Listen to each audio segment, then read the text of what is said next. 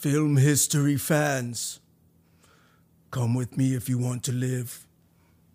Rawr, rawr, rawr.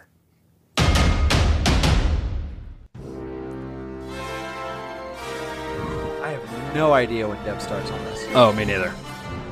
Is it now? It can't be now. There's no way. Wait, it's coming up. Okay, hold on. Okay. Places. The history of film. That matter who you read when the lights go dim. From James Cagney to Nosferatu and stunts that shock you and dirty tricks the studios made. From Wings to Top Gun, movie stars and no ones, romantic crazy fans that leave no real fun. Hollywood is film history in Hollywood. They chase the Oscar, but it's all a sham, just like Shaq and Kazam. All your dreams can come true. Film history, the history of film. All of it made for you. I came in character. Motherfuckers. You said sometimes I have a gun. I always have a gun, James. Holy shit! Oh my god! Oh man, for all the listeners out there, Dev is just full Terminator right now. Dev, that's excellent. Dude, This is what we do in Florida. hell We yeah. have, not prop guns that kill people, real guns. Get away with the everything.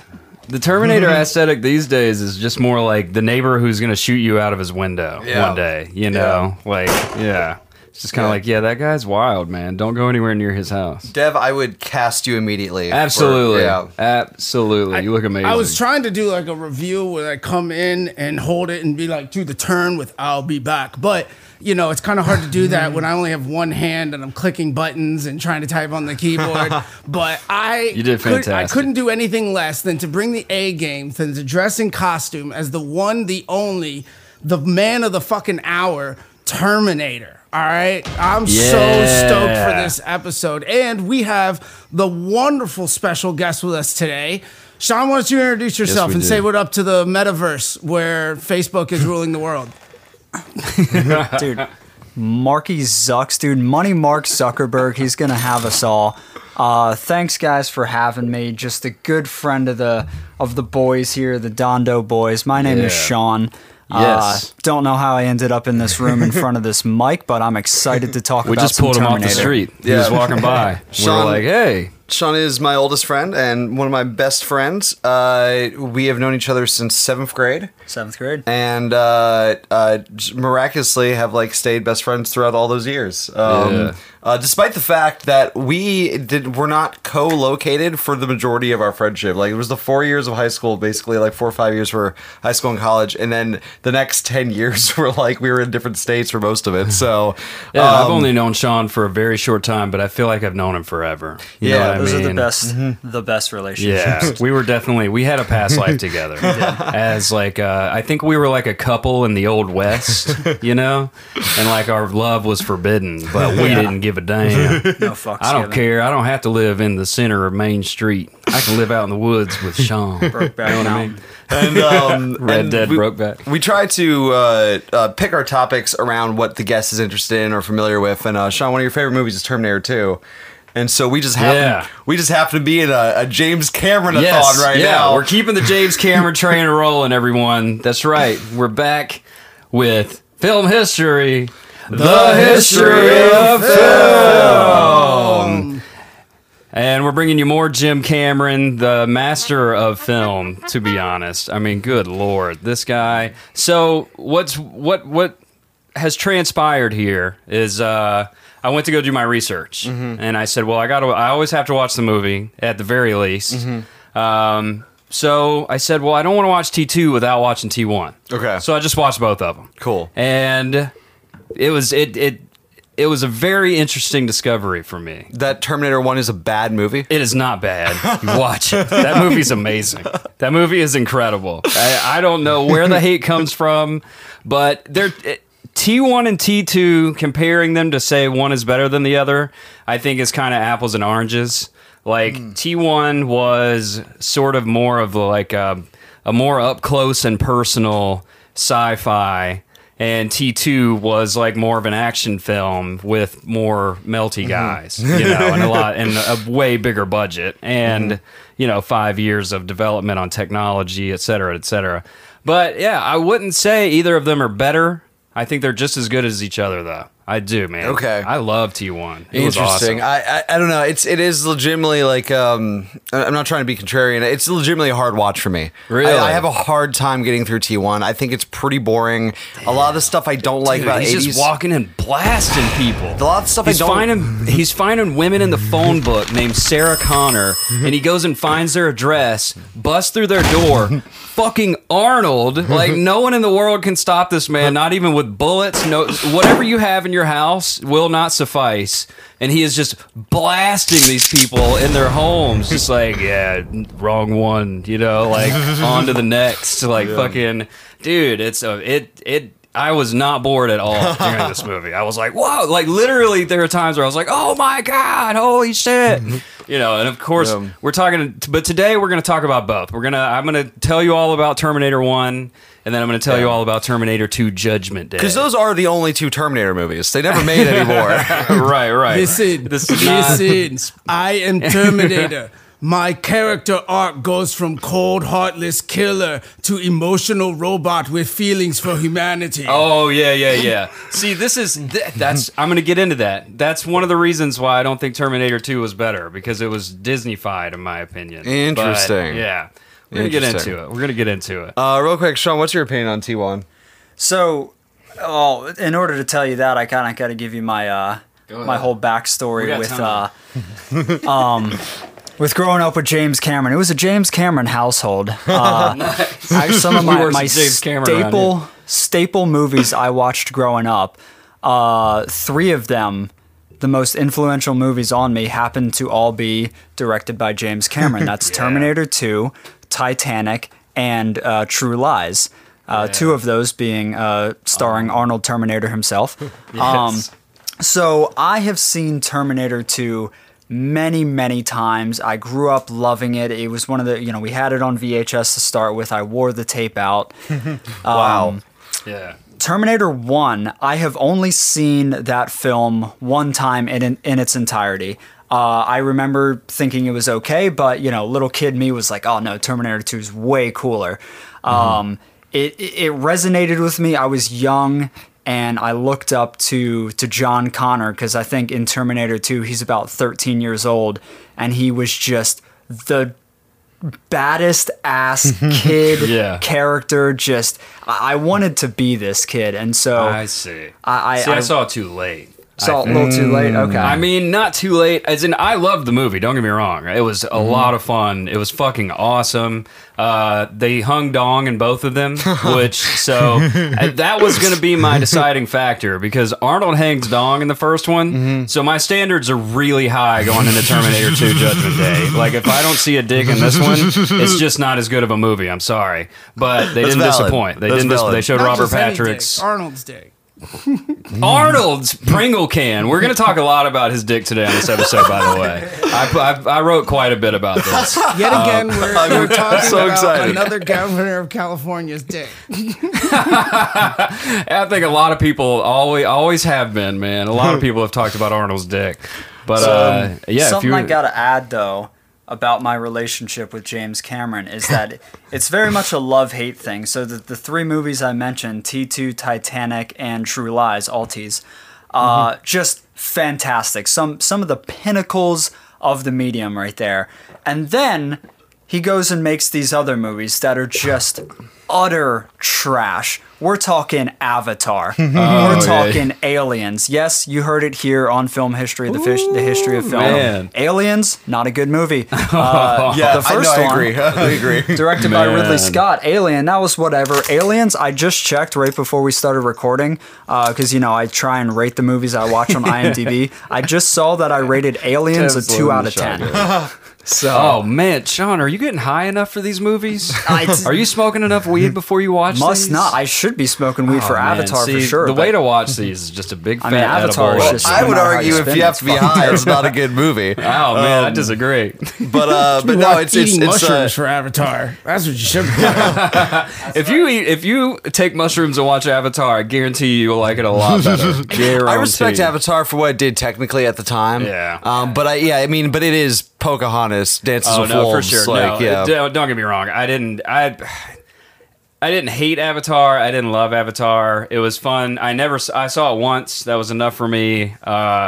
I don't know. I am very interested in more stories in that world. I think it's such an interestingly well thought out world, but Yeah. I need a more original story than the one that Kevin Costner won an Oscar for. For sure. And it was like, I mean, it's just CGI porn at this point. What? I mean, It's just like, to be fair, Do we watch the same movie? Good old Jimmy Cameron came up with that idea like a decade or two before it was even started, pre-production and stuff. And Oh, really? Yeah. He came up with that idea after like doing ayahuasca.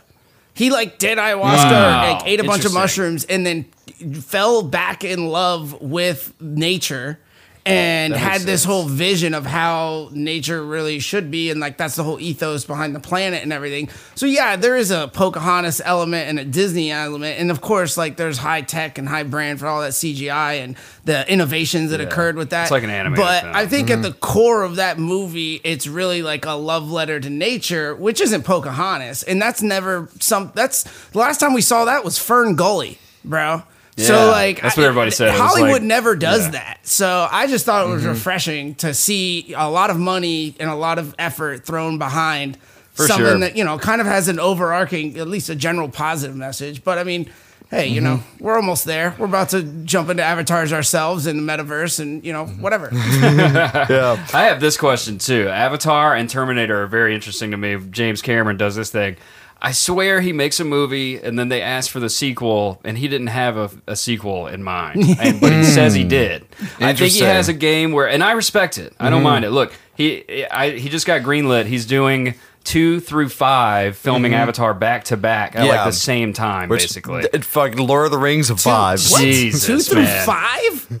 2 through 5. 2 through 5. are That's just all saying in production as we speak. It is one villain. There is one main villain across all 4 movies. This is Dude. about to be a cinematic odyssey. Yeah. I am so Yeah. hyped for Avatars Yeah. for 2 through 5. But I still don't. Did he mean to do this, or was this? Yeah, actually, I read it was like part of a contract somewhere that James Cameron wasn't going to start filming on Avatar 2 until he got a theme park out of it. Wow. So, Wait, really? no. Oh, like, dude, I because believe I would buy that. James I would Cameron at buy this that. point is like Apple of cinema. Like he is like he's Amazon Prime. I think James Cameron just goes I dig into those pitch meetings on mushrooms, and then he's just riffing. And then that's right. this When he point, gets to the yeah. end of it, he's like, "You want a second idea? You want part 2? Hold on, let me go to the bathroom and re-up and get some more." That'll be another $350 million. James Cameron doesn't need mushrooms. He just like sniffs his bank account. I heard that That's acid's high. actually just derived from his blood. Yeah, dude. It's just synthesized from his sweat glands. We're gonna begin with the beginning. We're gonna begin with Terminator 1. So I'm going to give you the IMDb description of Terminator 1. One, because it'll give you a little bit about what this is about, and also I think some of these are hilarious. They're clearly written in the 90s. So this one goes as follows.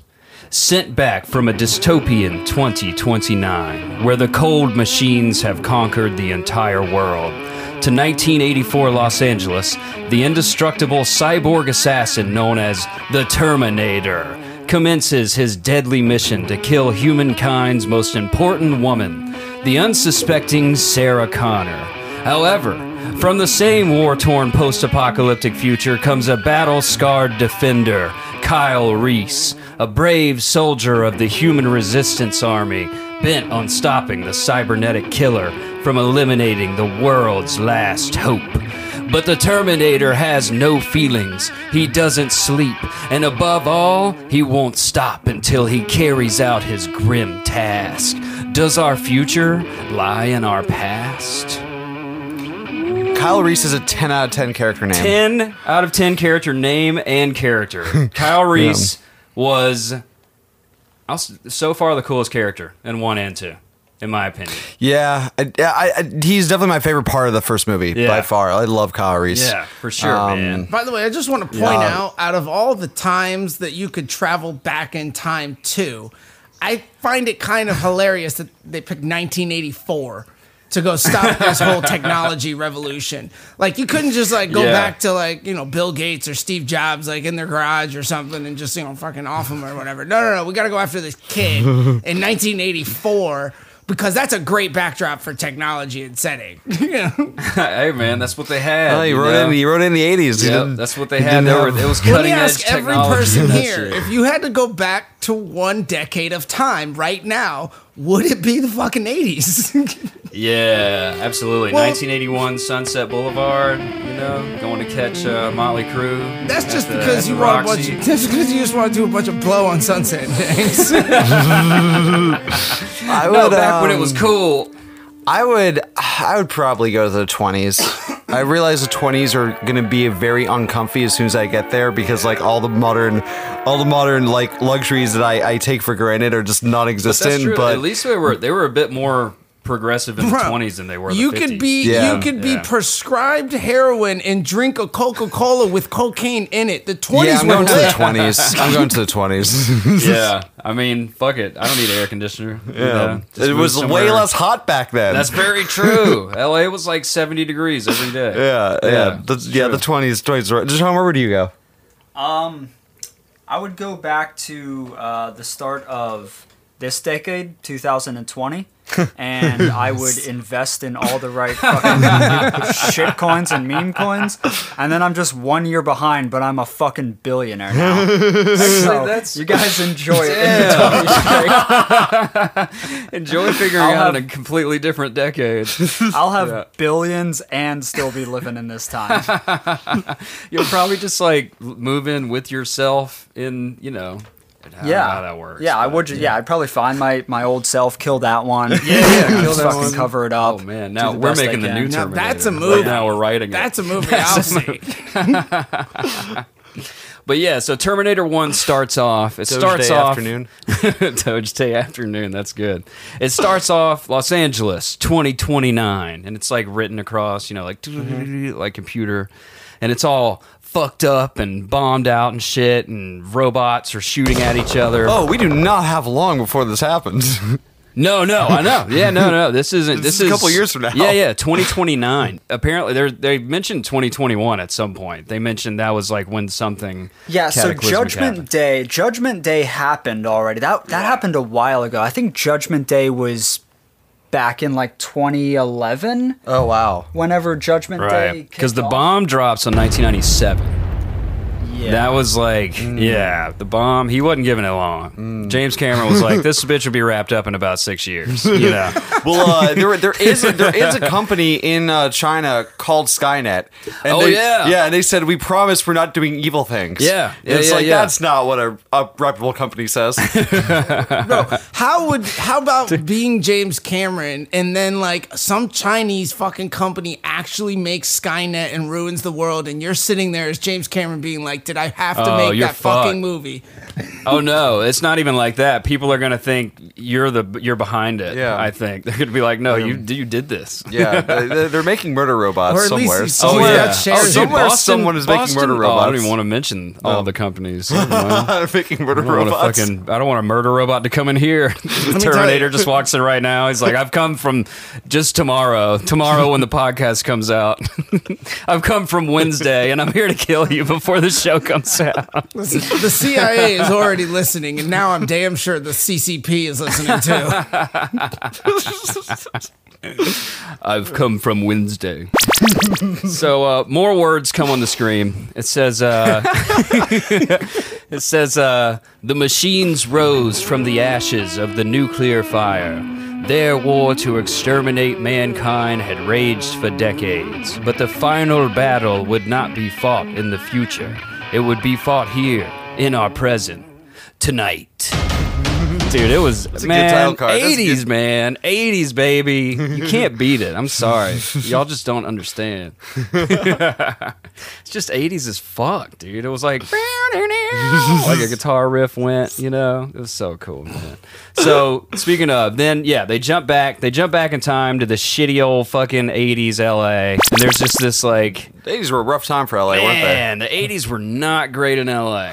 No good, not a good time to be here. It was just...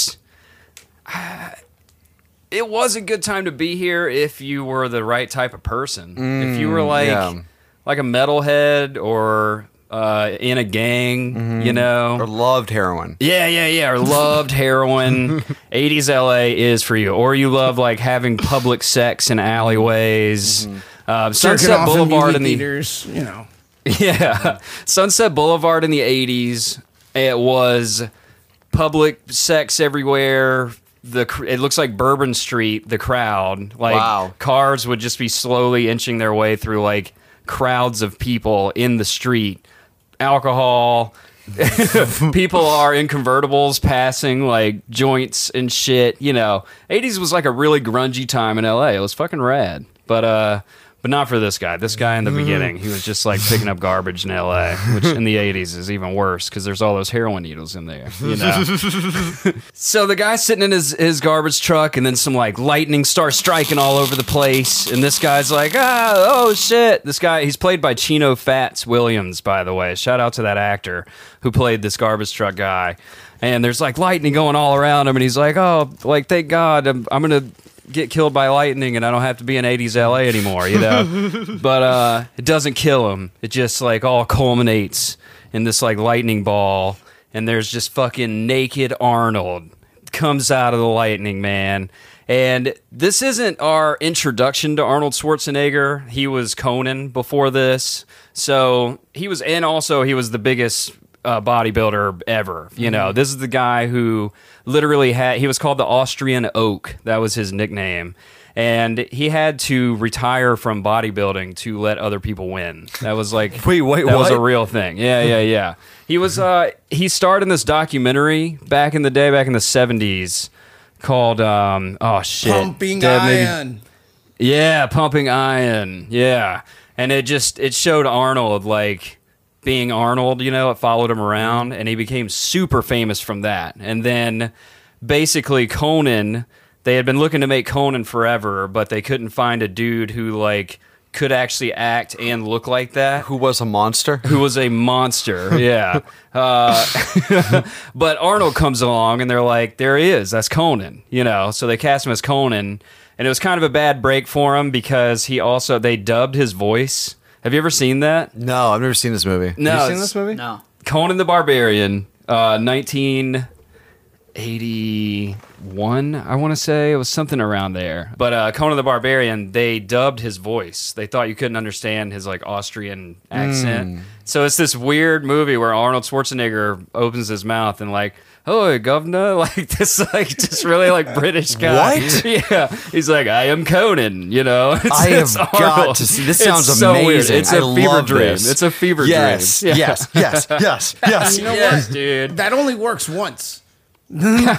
first movie where he opens his mouth and somebody hears him really talk, that game is over. He can't be dubbed anymore.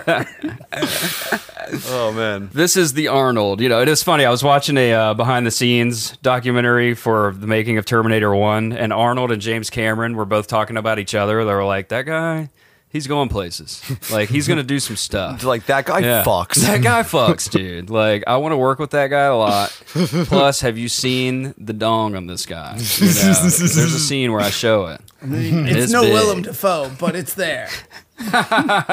Dude, I think it's the size of Willem Dafoe, like, to be honest.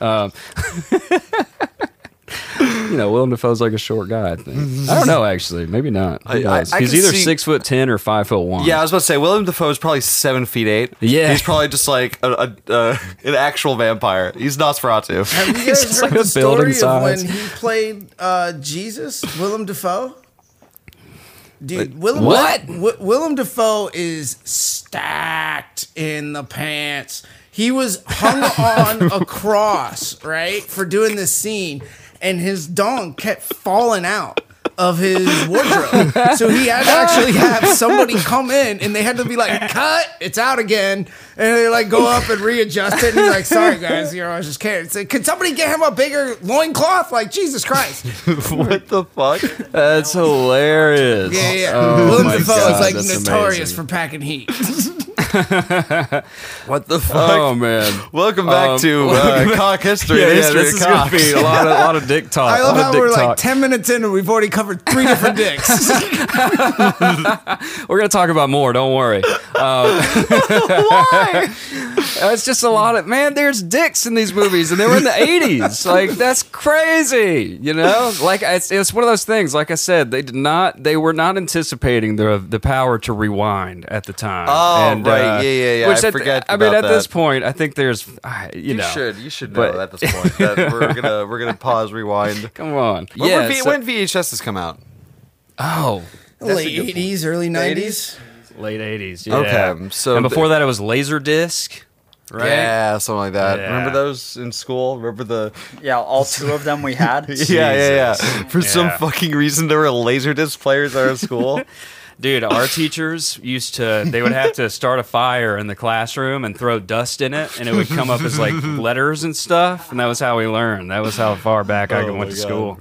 I graduated. Do you think they still use those overhead projectors at all anymore? Man, I or is hope it just so. all They're all newfangled now. smart boards? Yeah. Yeah. Did you ever get to use any of those smart boards? Yeah. Oh no, not the smart board. Oh yeah, No. they did not work very well. Really? Yeah, they were a nightmare. That's funny. I'm sure the tech has gotten a lot better, but they were every time the teacher was like, "We're using the smart board today," we'd be like, "Can we just use the fucking whiteboard?" Like, it's Dude, thank God they did not give me a computer at my desk in school, though. I would have never paid fucking attention ever. I would have taken so much better notes. Yeah, that's true.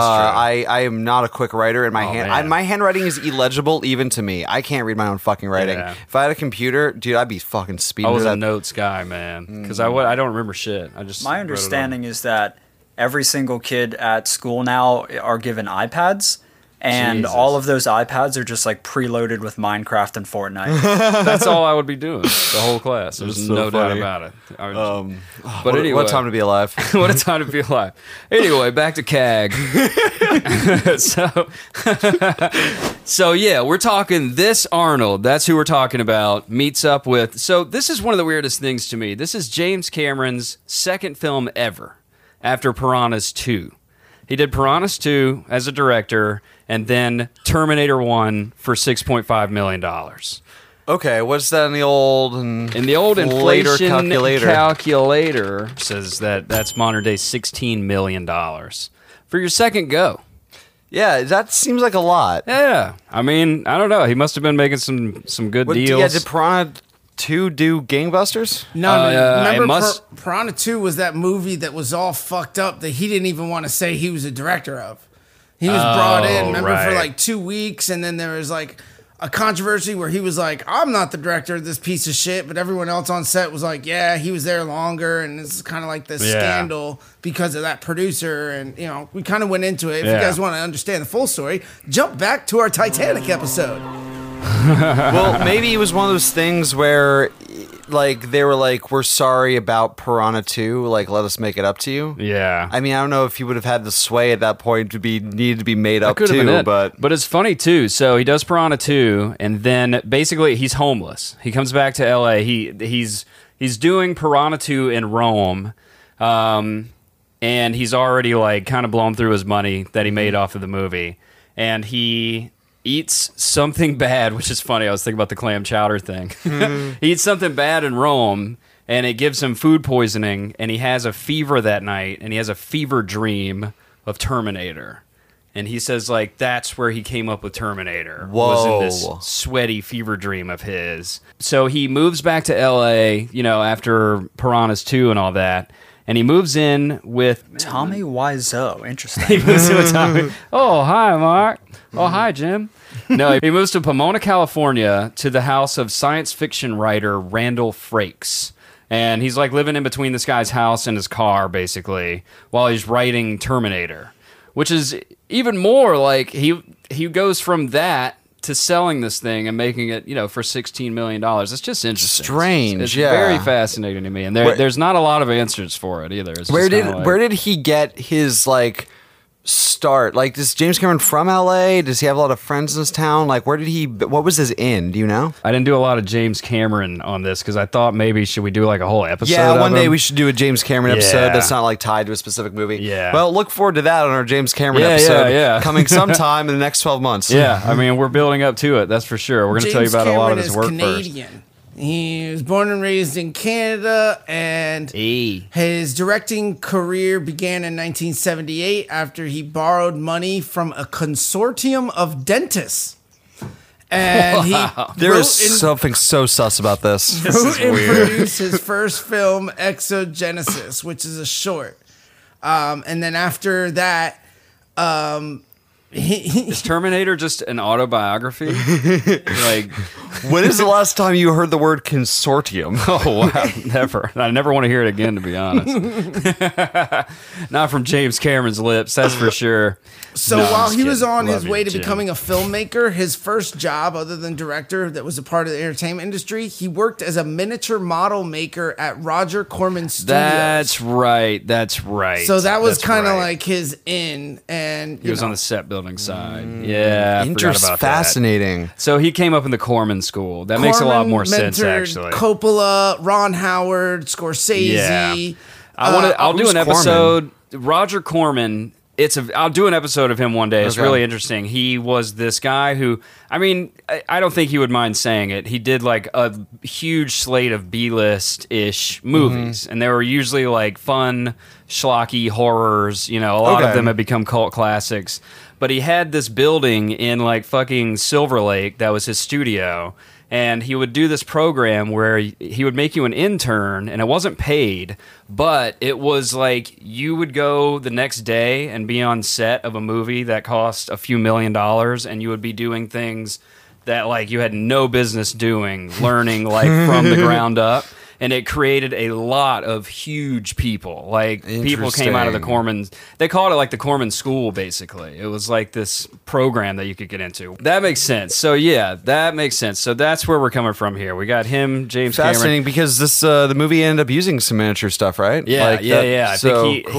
he's a master with special effects, man. Like he was doing stuff that you couldn't imagine back in these days. He wanted Arnold to be his Terminator. There were a few guys who went up for the role. There was like Sylvester Stallone that he looked at, but like, nah, Yeah. Didn't hang enough dong. Yeah, he didn't hang enough dong, man. He was looking for the Pringle can, and he found it in Arnold. And, Sylvester and had don't already worry. done porn by that point. Oh yeah, that's right. That's right. You could just see his dong whenever you wanted to. Yeah, at he that was trying to point. get out of the dong stuff. He was Yeah, like, yeah. I don't want to get boxed in as No the more dong guy. stuff. No more dong. That's funny. There's this story in here about between Terminator 1 and like the next, like Terminator 2. James Cameron wrote this movie with Sylvester Stallone, and I just like, can you imagine having Sylvester Stallone as your co-writer? You're just like sitting in his house, and What? he's like, interior, he wrote, bedroom. It's crazy to see Cameron's writing credits. They're way more than his directing and producing Yeah, credits. he's So he is a writer. Yeah. after Terminator, next thing he wrote was Rambo: First Blood Part 2. That was it. It was Rambo First Blood. Dude, And then- Sylvester Stallone's just like, and then I was thinking Rambo comes out from a tree and like stabs the guy in the neck. You know, right? Did you write that down? Did you write that down? James Oh, Cameron's that's a just like, good yeah, one. yeah. Why didn't I think of that? Oh my god. So Why didn't I think of that one? he also wrote Rambo: First Blood Part 2, the video game, in 1985. Whoa. Oh, So man. he actually has a long career of taking the IPs that he's been a part of and extrapolating on them. So Yeah, I like see. the Rambo video game, he wrote the movie The Abyss, and then he wrote the video game for The Abyss. The same thing with Terminator and Terminator 2. He wrote both of those plus the video games. I mean, he wrote the video game plot for RoboCop versus Terminator.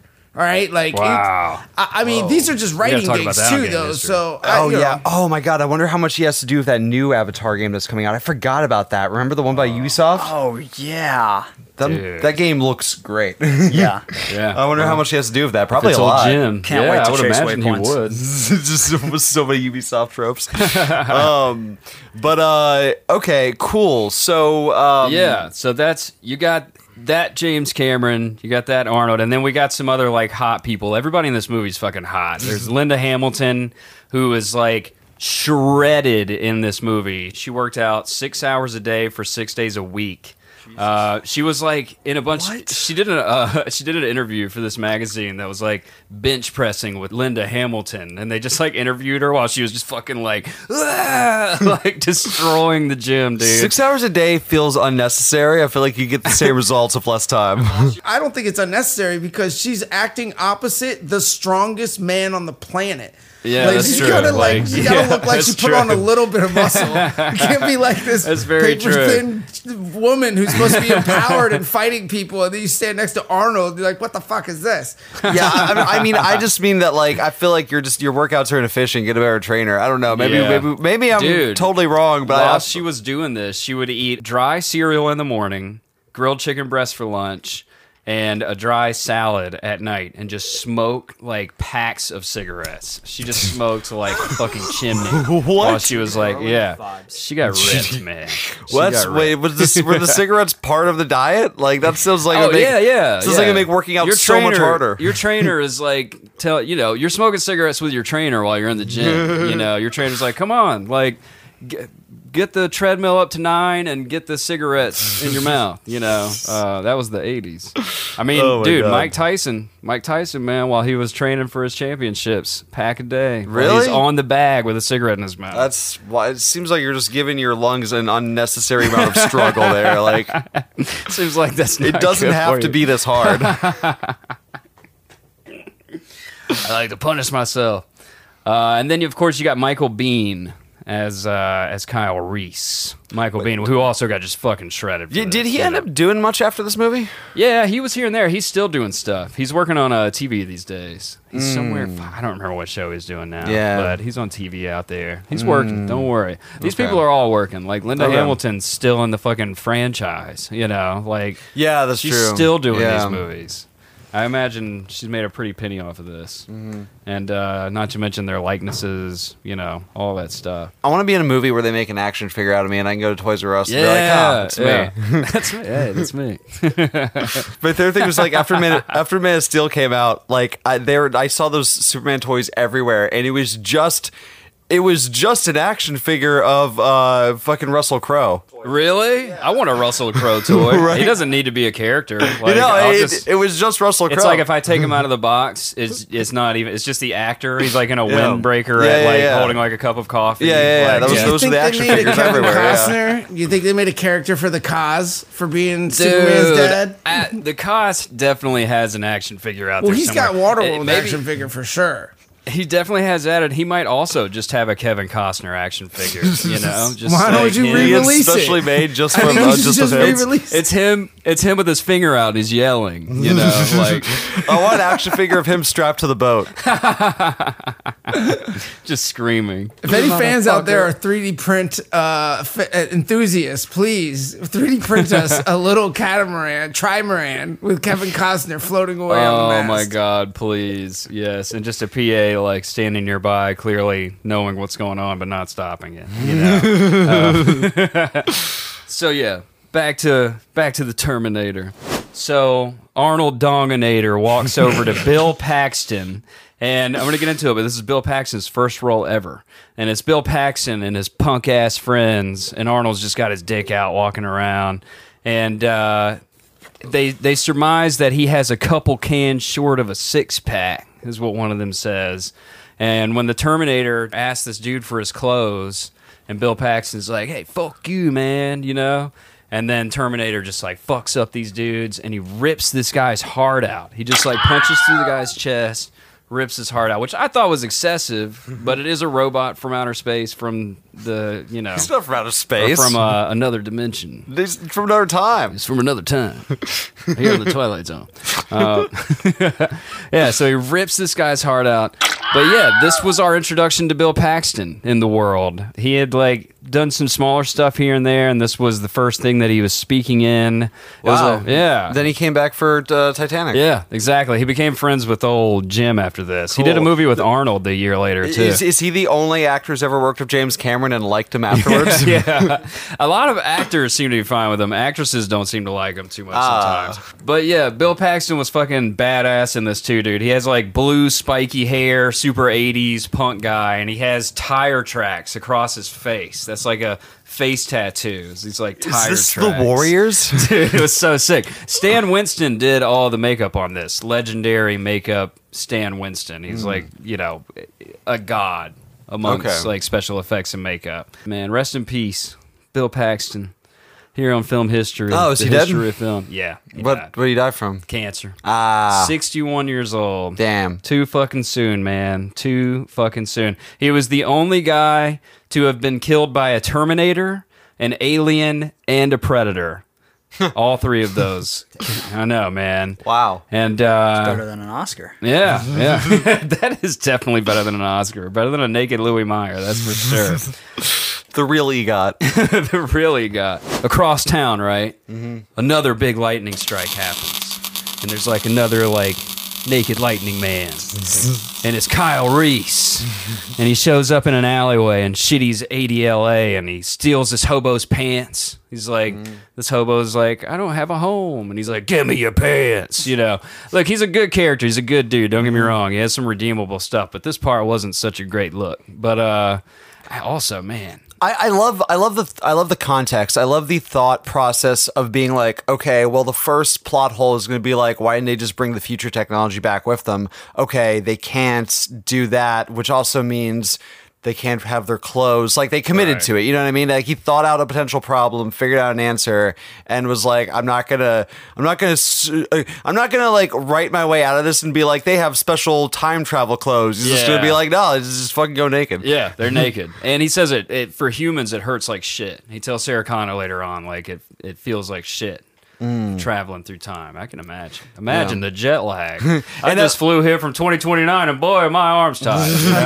And then also it makes sense why Arnold Schwarzenegger doesn't look like a robot, because they have to cover him in like organic material in order for him to like be able to go through time. Yeah. Like everything is just so well thought out and makes a lot of sense. I really appreciate it's perfect. There's some stuff for me, the time stuff gets me, but it's like it's questions that aren't even necessary. And also, I give a lot of passes to time travel logic because none of us have done it. So who are we to say it doesn't work like that? Yeah, you know what I mean. for Like sure. if you can give me a logical pathway as to why your time travel logic makes sense, like I'm just gonna buy it. You know what I mean? For sure. It works Suspension different in of every disbelief. single movie, and until we do it, we won't know who's right. I agree.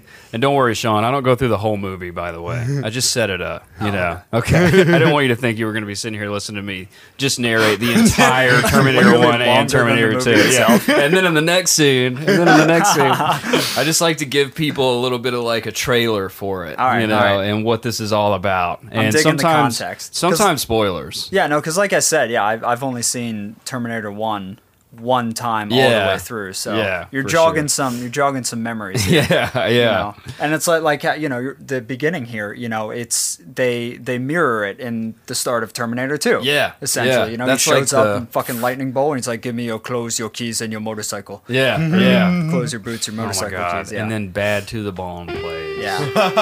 I'm gonna get into it. Don't worry. Terminator 2 the most 90s movie ever made? Yes. Love it.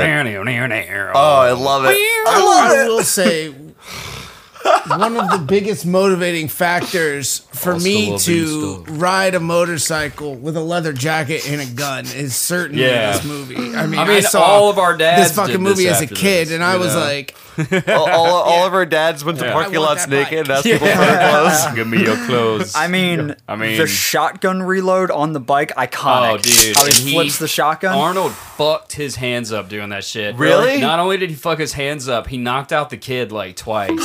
He kept hitting the kid in the head with that gun. That kid's probably like forgot a lot of math and shit filming this movie. Sean, if you close your eyes and I tell you the words, Leonardo DiCaprio played the kid in Terminator 2, can you manifest that false memory? Yeah, 100%. Absolutely, 100%. Absolutely, yeah. This was another floppy-haired kid. Oh my God. Is it Leo or is it Leo as Just Eating Gilbert Grape Leo? This kid was another floppy-haired kid, way younger. No, anyway. Should have been Leo. Yeah, should have been Leo, man. Should have been Leo. So across town, Kyle Reese is stealing this hobo's pants, and the cops see him. And the cops are like, hey, man, you can't have those pants, bro. Those belong to that guy. And so they're like running after him, just shooting at him because it's LAPD. They're like, pants thief, like kill him, you know? Like shoot him in the back. Like shoot the pants off of him, you We'll know? play cocaine on him later. Aim for the button on the pants and they'll fall off of them, you know? We'll just get them later. And anyway, they're like, play him, Here's play your him. bloody pants back. They returned the lost property and just Thanks. little bullet holes. They already some of that blood was already there. Let's be honest. But and so they're shooting at him and shit, and then you know he's a future soldier, so he's like badass. So he fights one guy and gets his gun, and they're just like boom, bam, boom, bam, and he dips off into a mall and he gets a bunch of clothes and some really dope Nikes. By the way, I really want the Nikes that he put on, and I looked them up. They're like $200. But they have, That's not bad for shoes. not bad, but they have Velcro. I can't do it. $200 for Velcro. Yeah, $100 to reinstate your virginity. I feel like Velcro on shoes is something they were like, this is gonna catch on, and it just did not whatsoever. Exactly. There is an alternate universe where Velcro is really hot on shoes. So yeah. Anyway, he gets away from the cops because, like I said, you know, that's one of the interesting elements to me is these guys have no time for like 1984 bullshit. You know, you're like cops and your cities don't mean shit to us. You know, one of us is a robot and one of us has lived underground in a dystopian future our whole lives. Taking orders from Christian Bale. Yeah, dude, I haven't gotten there yet. I'm so excited. I'm watching the rest of this franchise. Oh, yes, By the okay. way, we will do all the Terminators if you guys want. Yeah, I do want to get into them. Yeah. Because after 2, I was like, well, now I have to keep going. I saw the third one that came out in 2003 was like the Terminatrix. Yeah. Dude, they called her a Terminatrix. Really? I'm watching this like immediately. I you know? have many thoughts about the rest of the franchise. We'll get into it at the end. Awesome. Okay, cool. So he gets away and he goes and does one of my favorite things that they've ever done in movies, which is go and look up people in a phone book. I love when people do that shit. Hotel checklists, you know, guest check-ins. Love that shit. Telephone booths. I legitimately forgot that phone books were a thing that we had at some point. Yeah, You yeah, just yeah. brought this up. Yeah. What a weird time the past was. Man, just germ riddled phones on the street that you could go and like definitely a dude has like licked it all over, you know. But it makes for great scenes. I mean, you know, like Nikki Sixx calling his dad and he's got Yeah. the bottle of Jack Daniels on the phone booth. And his There dad's was like, "Don't call me no more, kid. I'm not your dad." He's like, "Fuck, I'm gonna start Motley Crue." It is so wild that there was a time where you could just walk into a random box on the street and have everyone's phone number. Yeah. Like, what an invasion of privacy. Yeah. Not only their phone number, their address. What? Their address. Their addresses Your address was in the phone book. Yes. The past is such a weird time. You could go into a phone booth and find out an address. That is crazy. Yeah, absolutely. You could very well request your name and address and You phone number be could, removed. but also if you're the average Joe, you're not thinking about doing no, that it's shit. it's like just signing away the terms and agreements No, on man. your iPhone. Also, when you're a poor kid, it's like, look, I'm in the phone book. Like, my name is somewhere, Dad. See? You know? If I don't put my name in the phone book, how are they going to know where to rob and rape me? Exactly. How are they going to know how to do an R&R on me? A rob and rape. A robbery and rapery. Clearly, you guys have never Googled yourself. Oh, I have. Trust me. Yeah, I've I Googled have. myself plenty. I'm an actor. I mean, I don't know. I feel like that's an easier mechanic than going to find a book. No, I somewhere would and say it is scrolling much through more difficult to find my alphabetically to a address name. by Googling me than it is to look at a book. Yeah, for sure. I It's don't not wanna- impossible, but it's not easier. You think? Yeah, and also it's like, I mean, what a way to find random people to murder. Yeah, right? They would never, and that's one of the things. So one of the things that happens in this movie that's so cool is the Terminator does the same thing. He goes to a phone book, he scans it with his eyes, and he's all like, "Grrr," and he just starts off at the top, Sarah Connor, and he starts like killing these Sarah Connors, going down the list, just busting in people's houses, boom, bam, boom, 6 shots. That's what he does. That's like his thing. And the police are freaking the fuck out. These two like funny cops, in the 80s, are calling him the phone book killer. And they think this dude is just looking up random numbers in the phone book and going to kill them, except for their name is Sarah Connor. And it's like, where does it stop? When he kills all the Sarah Connors, is he going onto the Teresas? No wonder there were so many serial killers in that era. Like, it was Who's the fucking Dick Tracy on that call? Where I wonder what's the connection they have. They all have the same name. Oh, he must be choosing random numbers. Captain, I can't find the connection. He's got a Captain, corkboard with lines and pictures and photos all drawn in it. Captain, after 7 weeks of investigation, we figured out these broads got the same name. Can you believe this shit? I didn't even think about this. He's just going down the phone book. We called him the phone book killer, but we didn't think to look on one page. I don't use Yellow Pages. They're commies. Yellow Pages is a corrupt company of communists. Oh my God. I don't give a fuck. Come at me, Yellow Pages. What, are they going to sue me? They don't even have $1 left. Come on. Nobody's had a phone book since dudes rip it up on TV for wrestling and shit. Is there still a phone book? I mean, like, if you really wanted your name to be out there for all the rapists out but to it's not find. Yeah, it's like 30 pages now. Like, you have to consent to be in the phone book at this point. Where was I? Jesus. All right. You always have to consent to it. So yeah, we don't know why, but these guys are looking for Sarah Connor. We don't know why yet. You know what I'm saying? I mean, now in the grand scheme of things, we know why, but in 1984, we don't know why. And then, so the Terminator goes to a gun store, and he's just getting fucking like an army's worth of weapons. He's getting shotguns, Uzis, assault rifles. He gets a .45 pistol with a sniper scope, which makes no sense at all, but whatever, And he's just like gearing up for fucking war, which I don't really understand. Were there no gun laws in California in the 80s? No way, dude. You could buy an Uzi. There was no gun There laws was in no the gun laws in 80s. the 80s. When did the government change the gun laws to crack down on the Black Panthers? After Terminator 1 came out? When rap music came out in 1991 and they said fuck the police. Oh my god, yeah, no, there were no gun laws at this time, man, especially for a dude that comes in looking like Arnold, And well, let's walk that back. Yeah, there was no gun laws for a white Austrian big muscle this body guy literally, person. the guy behind the Walking counter around was like with impressed. it. He's like, oh, you know your guns. Oh, nice. You know what's going, you know your guns. He's just got a picture of Huey P. Newton like, hung up. It says "Do not sell" too. Yeah. It's like, hey, you ain't Huey. I got you. It's like, as long as he ain't buying these no phone books, we good. I need your phone book. But don't worry, he doesn't pay for the shit. He just blasts the dude. He like loads up a round into a shotgun and just boom, shoots him right there. But not a great idea to let a guy load the shotgun in the gun store. Yeah, I was about to say, it seems like it'd be very easy to rob a gun store. Yeah, I mean, You just handed them the thing to do it with. No. if you're the Terminator. Maybe in the 80s, but nowadays everybody is wearing a bulletproof vest and has multiple firearms like on them.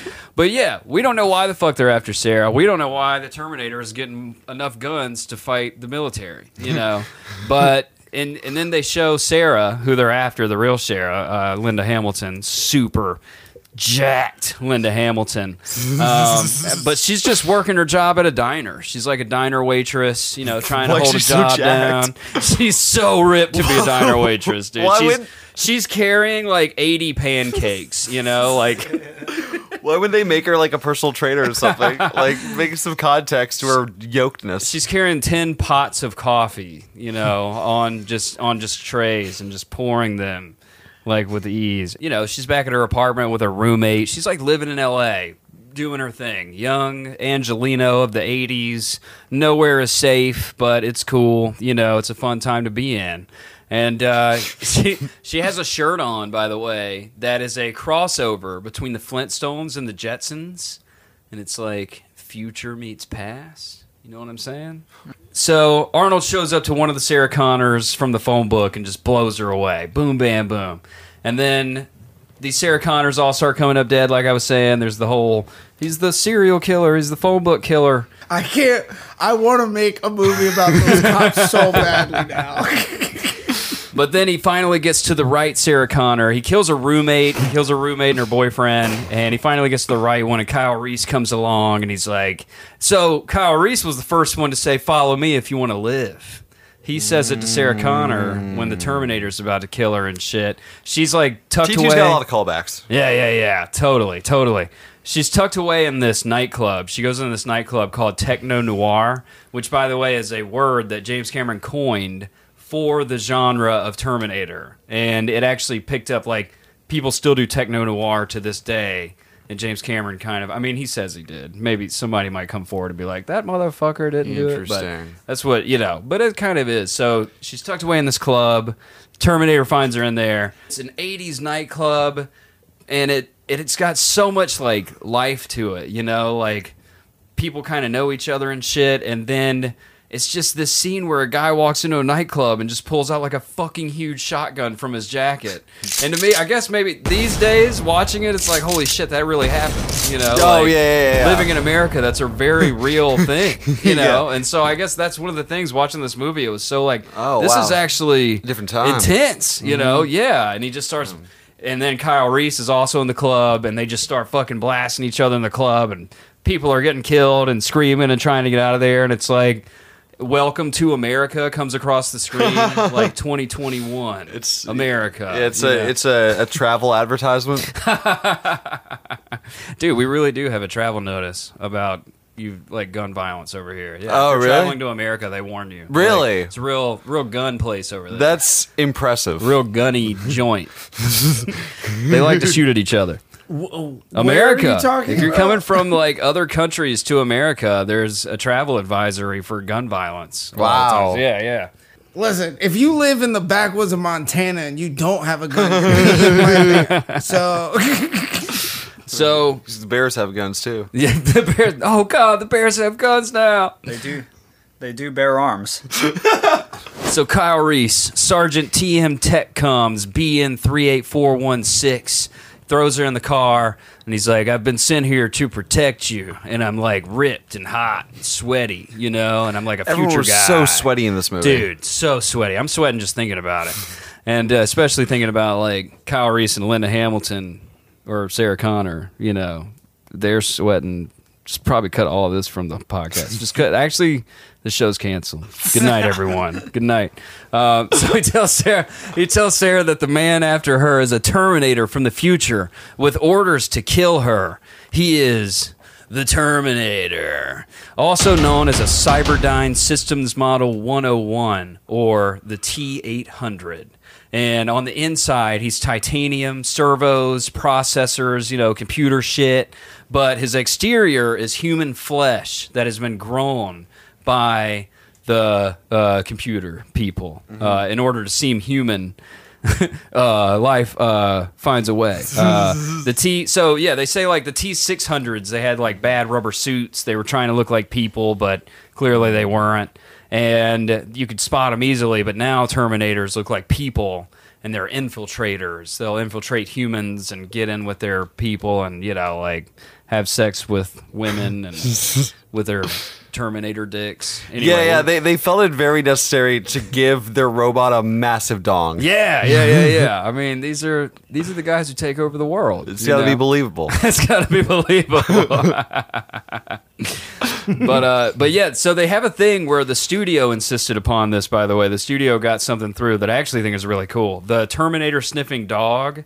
They have dogs to sniff out Terminators now. The Terminators look so much like humans. Instead of a drug dog or a bomb dog, it's a Terminator Exactly. dog. Yeah. They sniff like, I guess they smell like titanium servos. I don't know. They smell something that makes you a Terminator. Wait, where is this dog at? They have them all, like, humans have them in the tunnels that they live in and shit. Okay, cool. Yeah, and they, like, guard the outside of wherever Cool. you are, and he's got, like, a dog sitting outside of the hotel that he brings Sarah Connor to, and they fuck.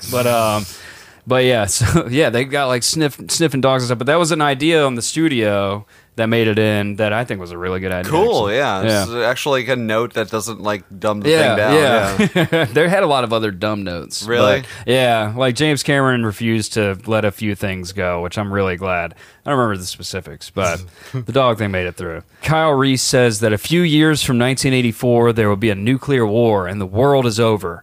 And it was all perpetrated by the machines, man. More particularly, the Defense Network computers. So the computers got all smart and shit, and they began to see humans as a threat, and they called for the extermination of humans. They did this in an interesting way. It was kind of Holocaust-y here. Like, the robots were exterminating humans, but they were also putting them in labor camps to aid in the burning of the bodies and shit of, like, their fellow humans. And that's where Kyle Reese was. Kyle Reese was in one of those labor camps. Because what's better than Armageddon? Holocaust Armageddon. Holocaust Armageddon with robots. James Cameron's fever dreams are wild, you know, like... It's also just like, it's not like the robots would get tired. So it's like Yeah. they don't need the labor. Why do you need slavery on top Yeah. of all this? Just kill me. Like, if I have to go do this, just do your robot thing and kill me, you know? They got plenty of ways to do it. The robot's power source is misery. But that's Kyle Reese's backstory. He was in a labor camp disposing of bodies for the robot nation, you know, and that's why he's so hot. He's got all those muscles from lifting the Carrying bodies dead into bodies. the His family. fireplace. Yeah, his family. Throwing his family's ashes. I never got so jacked, and then when I lifted my whole family into a furnace, you know. Family. Firmly. These robots couldn't figure out better ways than, like, human fire, you know, but firmly. So that's, I'm going to leave you on that, though. That's basically the first one that's going to set you up. I don't want to, like, go, you know, spoiling the whole thing for you. Go watch it. Arnold hangs dong, and basically they are here to save Sarah Connor because Sarah Connor is going to have... She's going to birth the savior of the She's going to future. birth Jesus, John Connor. And Terminator 1 is really just a story about a man who would go through incredible lengths to get it in. Like, he was just trying to fuck. So He's traveled back in time to fuck. this is the spoiler alert. Didn't Reese know John Connor in the future? And it was Oh, John yeah, Connor that They sent do him work back? together. Yeah. They So do that's fight like, he's together. like, That's I'm gonna true. go back and but bang he's your also mom his when she's dad. Yeah. Kyle Reese is his dad. That's the spoiler. Yeah, That's like yeah. the big spoiler John of the movie. Connor sent Kyle Reese back in time to fuck his mom. But there's this whole like, time loop thing. make me. How the fuck does that happen? Is that Oh my the chicken God. to the egg? Like, you can't send yourself back if you never got fucked and created to begin with. Dude, if you're as I fucking... know, that's the time thing that gets me. He sends back his dad to fucking create him, which is that's a mind fuck. But that's where, like, look, you know, means he's James just Cameron was God. taking some mushrums. He's Dude. He's like, yo, bro, can you go fuck my mom real quick? And you know what the nickname for John is? Is Jack. Jack from the Titanic fucked Rose. Jack is the grandfather of John Connery. Jack is Kyle Reese's dad. Yes. Yeah. There we No, go. wait, Jack. Yes, Rose is Sarah Connor's mom, and Jack is Kyle Reese's dad. And so Sarah Connor is Kyle Reese's sister, and John Connor is inbred. Which is why DiCaprio looks so similar to John Connor because they're related. And Yeah. Gilbert Grape. Okay, you can cut all that. I never saw Gilbert Grape, but Basically, the Terminator is there to kill Sarah Connor before she can even get pregnant with John Connor. Because John Connor becomes the leader of the revolution of the human army against the robots in the future. So they're just going to go ahead and wipe him out in the past. Wipe out his because whole mom and everything. absolutely no one else would have stepped up. No. Zero No. other people would have had the ability to be leaders. Apparently, Kyle Reese wasn't good enough. He had to go, like, impregnate a woman just to make himself useful, you know. No, so yeah, so they're the two cops she's trying to tell the story to, and they're like, you crazy broad, you know. Yeah, so tell me the story again. You say that a man from the future came to kill you so you wouldn't have a baby because the atom bombs fall in 1997. Anyway. And they're just kind of looking at each other like, lady's crazy. But by the end of the movie, we're trying to figure out this phone book thing. Do you know anything about this phone book guy? Do you know anything about this? We can't crack the code. Like months later, they're like, that woman's name was Sarah Connor. I didn't even put it together. I wonder if she knows something.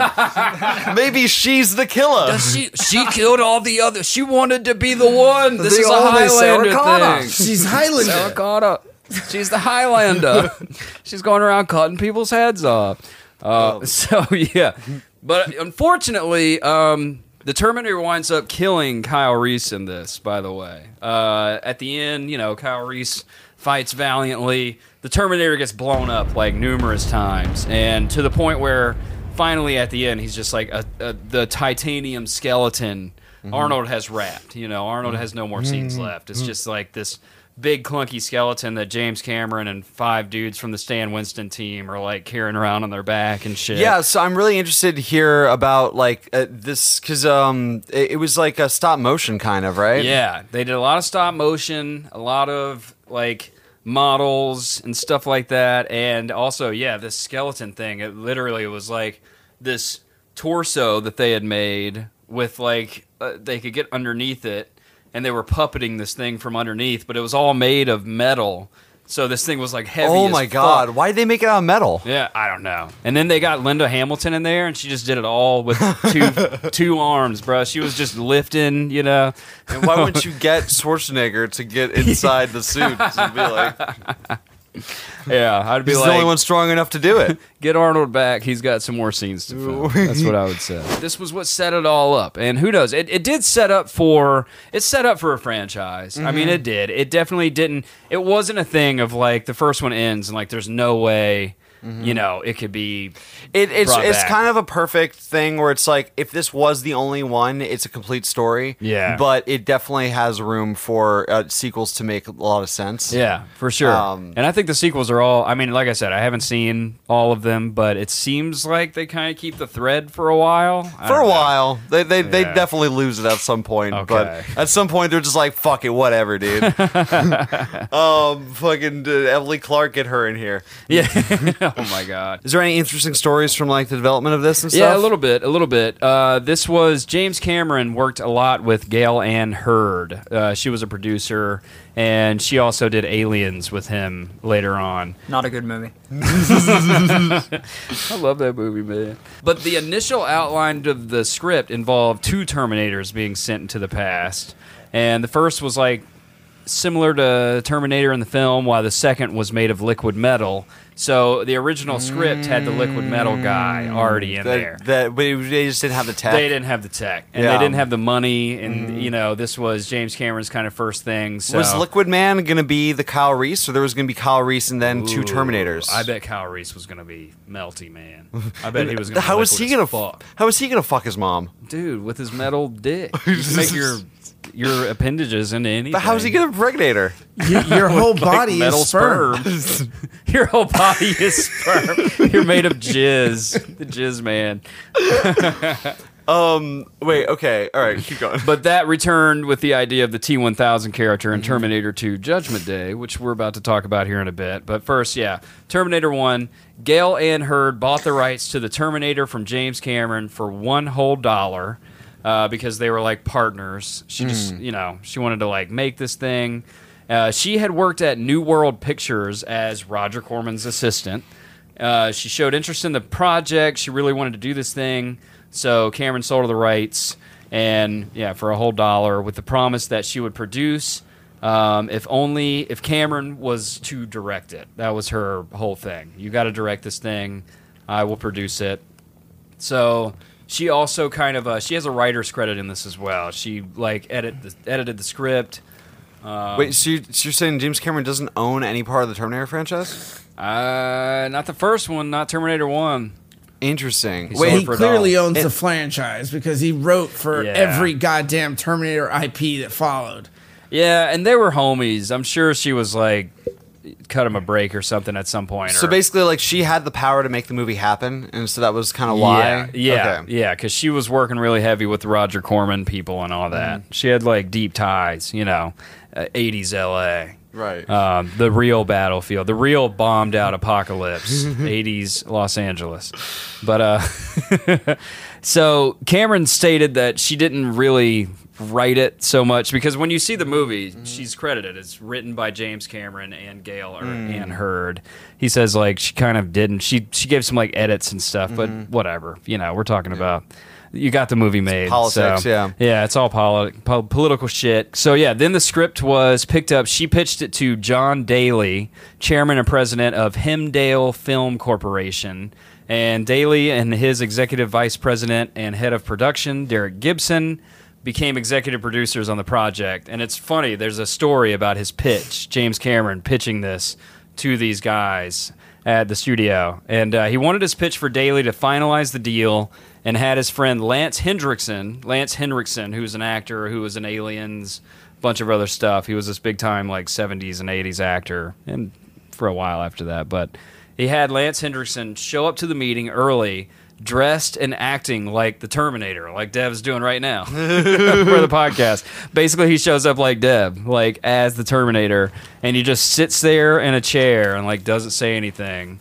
And they're like, who the fuck are you? And he's like... Lance, like James Cameron's friend, whatever. He did like the whole thing. And then James Cameron comes in and is like, this could be a movie. This guy, we could make a whole movie out of this. And they were like, yeah, I agree. Wait. Did a big line of blow. I'm not following the timeline here. So Lance Henriksen burst into the room to pitch this to the guys at Hemdale Film Corporation. Oh, okay. But James Cameron has already had it written.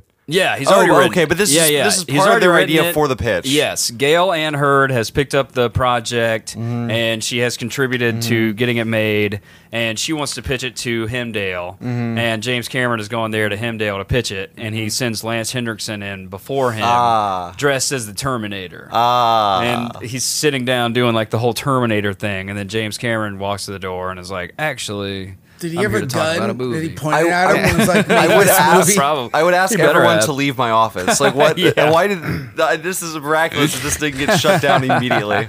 Call security.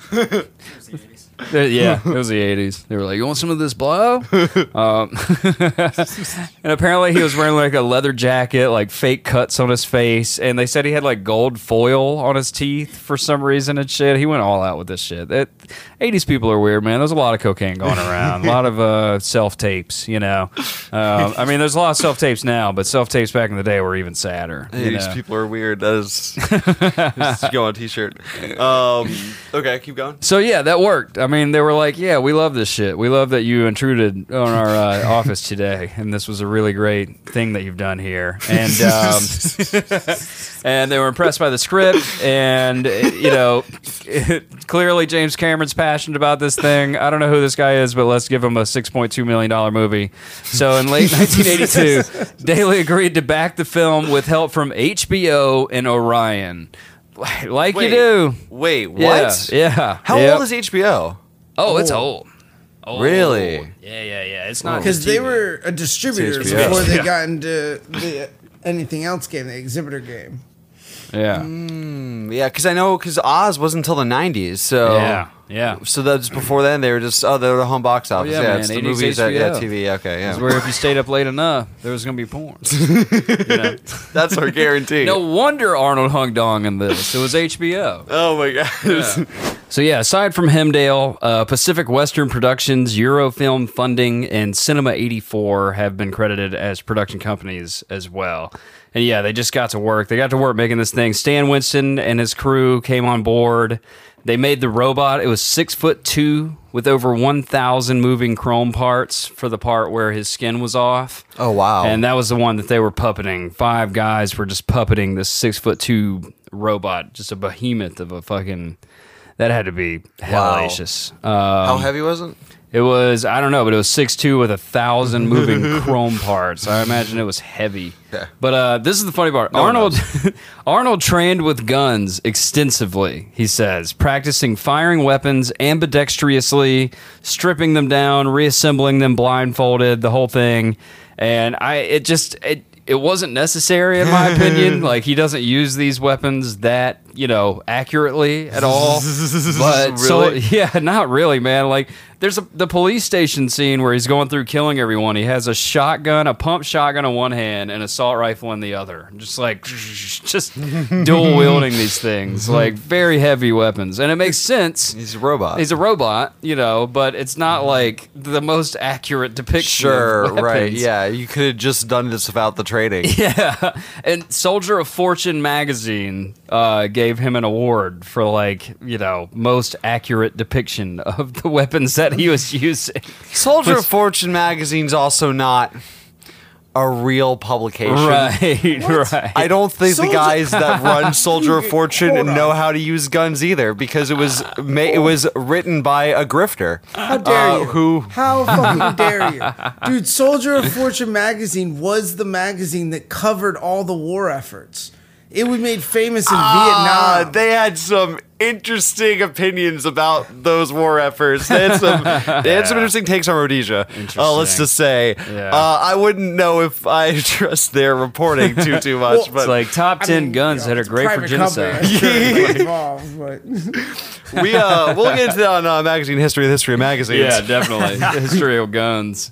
But James Cameron, he shot this thing like guerrilla style too, like out in LA streets, no permits. Type Really? of shit. Yeah. $6 million so you could get a Yes, permit? that's what I'm saying. And like Arnold Schwarzenegger said, he was in his hotel one night. He got a call at 3 a.m. James Cameron's like, put on the leather jacket, put on the sunglasses, come to set right now. And he had to go film a scene at like 3 a.m. because James Cameron was just there illegally.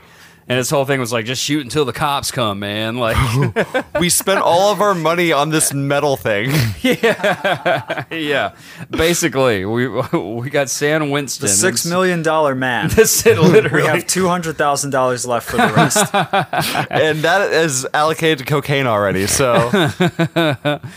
But and the role of Terminator, like I said, it was almost given to a few other guys. One guy was also Mel Gibson.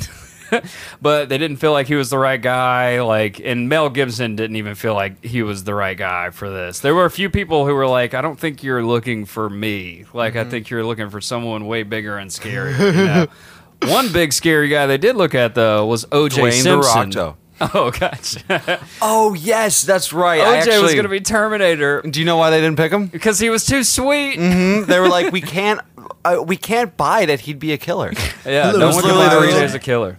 What up to the world, dude? His Twitter's gold. Let's be honest, man. In the comments, oh my god, every tweet he releases, you just look at all the knives retweets. and murder. Yes, it's just like, oh, OJ, you really got away with that tweet. It's always just, you really stabbed that tweet 100 times and almost beheaded it and her boyfriend. Anyway, so but yeah, OJ didn't get it. He was just too charming. He's not a killer. Yeah. Who would buy that?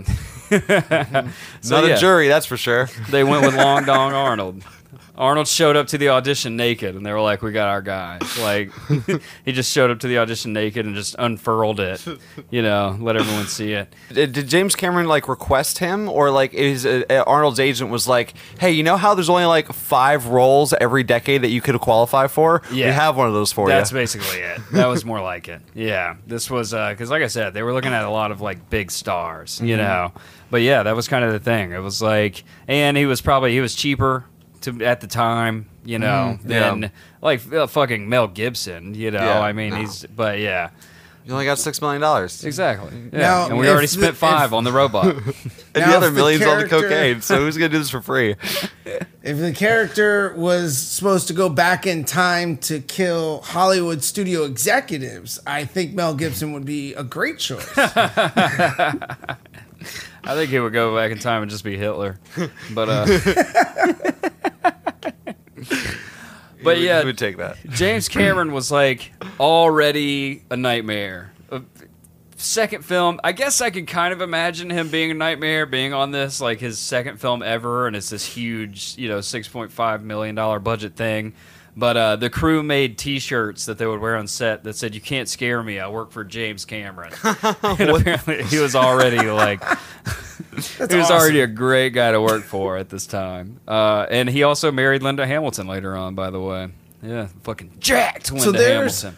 But there's one woman who could tolerate him that worked with him. It's because she could beat the shit out of him.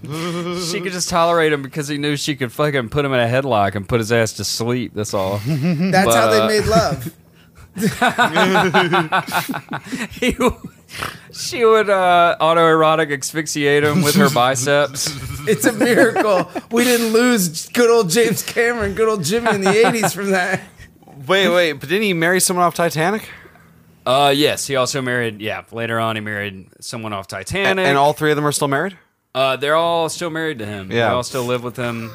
He's married 6 people by now that all live in his house with him. I could just see him showing up to like Sylvester Stallone's house to write Rambo, and he's like, "Yeah, I've been dating Linda Hamilton. She chokes the fuck out of me every night, man. I swear. She like nearly kills me every night. It's pretty great." Sylvester's like, "Yeah, I worked out with her a few times. She's a beast." Should beat me in an arm wrestling contest. Anyway, exterior, jungle, Vietnam, morning. So I was thinking Rambo comes around from a tree and just stabs the guy in the throat, Like Blood, a lot of blood. You Lot put of that blood. part in there. And then he just got a machine gun and boom, boom, boom, boom, boom, boom. Write that into the dialogue. Did you write that You down? think Cameron was like, "Hey, you should take some notes on how to handle that weapon from good old Arnie. He's well trained." Oh, man. yeah. One hand for the shotgun, one hand for the assault rifle. I got this. It's like, no, I'm gonna use a bow and arrow. That's gonna be my thing. James Cameron was working with Arnold and Sylvester through the mid 80s, and Bill Paxton was working with Arnold and Jim Cameron through the mid 80s. It was just like this group of oddly paired steroidy guys and actors and nerdy directors. It's just a cocaine club. It's just Coke Club. Yeah.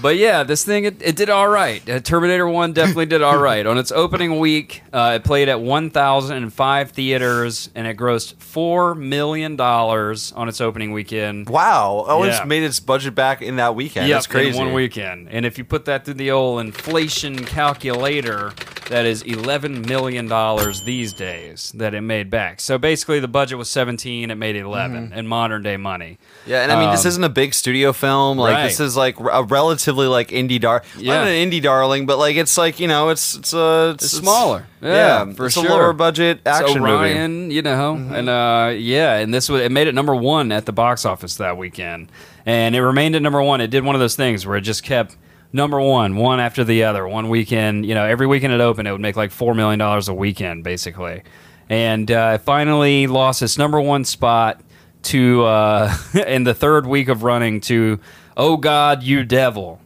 which was a movie in the 80s.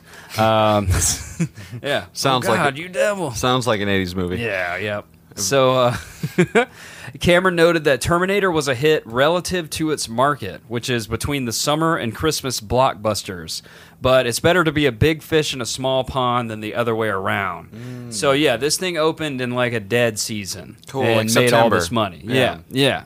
Which, that's awesome. Yeah, I mean, good move. Way to go. Yeah. That's why he's the master. That's why he makes all that moolah, But Terminator 1 went on to gross $38.3 million in the U.S.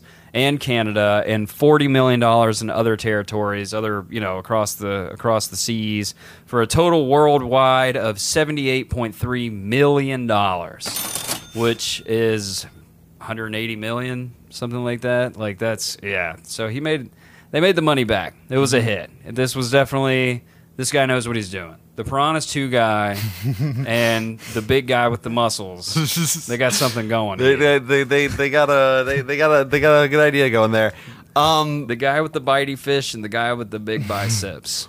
So what year was Terminator 1? Terminator 1 was 1984. That's when it came out. Okay, wow. So Terminator 2 was 91. That was 91. a while after. Did he do anything in between there? Or Yeah, he wrote Okay. Rambo, man. Rambo Oh, that's First right. Blood 2. That's right. But he did some other stuff as well. He did Aliens. Yeah, he directed a bad movie. Yeah. Go ahead, Sean. Go ahead. Say it to the mic. It's trash. So after the box office bomb that was Aliens, Yeah. they were like, "Fuck, do you want to take another stab at something that worked? Yes, let's something that do- actually made money." Something that made money, and this time we can put like an annoying ass kid in it. You know? No, I'm just kidding. He was good. Wait. The kid was good. So go ahead, Dev. I was just gonna say, I would think that it would be maybe a studio's suggestion about how to do Terminator 2 different, because the lead, I would argue that Arnold is one of the leads, but if not the lead of Terminator 1, and he's the villain. That character's the villain. So what do? We take the most popular character, or one of the most popular characters, and we turn him into the hero. And we said, Right. you know what'll make even more money? Put this naked man there and make everybody love him, and create some other villain versus, you just keep reiterating Arnold comes back as another Terminator, as another villain. You know what I mean? Like, I don't know how much, I wonder how much of that was James, and then how much of that was like, hey, if you really want to make some money, do it this way. If you haven't picked up on it yet, we're going to be talking about Terminator 2 Judgment Day now. So, Terminator 2 Judgment Day. But yeah, the kid was annoying, but he was also good. And like I said, both these movies are great for different reasons. Don't get me wrong, but Terminator 2 is definitely, in my opinion, like I said, the Disneyfication of the Terminator franchise. And this one, It's still pretty brutal, isn't it? no, he uses non-lethal tactics through. Because John Connor asks him not to kill anyone. Come on, man! It's like, don't kill anybody. Okay. But then, And he's like- but the other guy is a little slippery slush. Is, he's still- Melty guy's murdering, Yeah. and in like real weird ways. He's got like pointy finger, goes through the brain, he's got real pointy fingers and shit. But yeah, we'll get into it. But the best part of this movie, in my opinion, is Robert Patrick for sure. T-1000, hands down. Not only because he was the one to show his dick in this one, no Arnold dick in this one, by the way. But this was where all the meltiness began. He's the hot, gooey, melty guy, T-1000, fresh out of the oven, So talks of a follow-up, The Terminator, arose following its release. Immediately, people are like, this should have a sequel. But its development was stalled because of technical limitations of the vital computer-generated imagery that it would require, and also legal issues with the original producer, Hemdale Film Corporation. They said they owned it. You can't make a sequel without us. They controlled half of the franchise rights in 1990 at the time, and Coralco Pictures wanted it so bad, they just bought it. They bought it from Hemdale. They're like, fine. Why didn't We'll just Hemdale want take to do it. a sequel? Maybe they did. They might not have had the money, man. They might have. It seems I haven't heard of Hemdale ever since. Right, yeah. I don't really. They might have just gotten like absorbed into someone else at some point. But Coralco was like a big daddy. I have not heard of Coralco. Are they neither. something else now? Shit, I should have done more Coralco Pictures research. So wait, hang on. At what point in this timeline did James Cameron decide that he wanted to make Spider-Man and cast Nicolas Cage or Michael Jackson or whatever? Oh, I don't know about that story. So yeah, I mean that was another. That's another Cameron tidbit. I know he was gung ho on making a Spider-Man live-action film adaptation. Interesting. But again, it was just like the technology wasn't there at the time, so they had to scrap that and I guess make Terminator 2 or something. Wow. Interesting. Huh. Pretty sure he That wanted- started the curse of the Yeah, Spider-Man Nick Cage was going to be movies. Spider-Man. No, he was What? going to be Superman. Yeah, Michael Jackson was going to be Spider-Man. Wait, James Cameron Spider-Man films. There is a wiki. My Holy God, shit. could you imagine if fucking Spider-Man moonwalked behind the Green Oh Goblin? my God. Amazing. Oh, it was going to be DiCaprio. Really? I think What? so. I'm pretty That's sure. not Michael Jackson. I mean, Yeah, it was going to star Leonardo DiCaprio. Yeah. Wow. In 1990, Carlocchio Pictures originally bought the rights to Spider-Man from some name I can't pronounce for $5 million, and we're planning a $50 million budgeted version of the film. Kurosawa then hired James Cameron to write, direct, and produce, but they wouldn't pay if Cameron submitted a script. I guess like they were like, didn't you want to can't write it. we have to write it. You can't. Towards the end of shooting True Lies, Variety carried the announcement that how do you spell it? Kuroko Pictures had received a completed screenplay from James Cameron. This script bore the names James Cameron, a bunch of people involved, like they want involved in stuff, and Marvel executive. He just like listed a bunch of people he wanted in different roles, and then the script text was identical to the one Golan submitted to Columbia Pictures the previous year, with the addition of a new 1993 date. Cameron's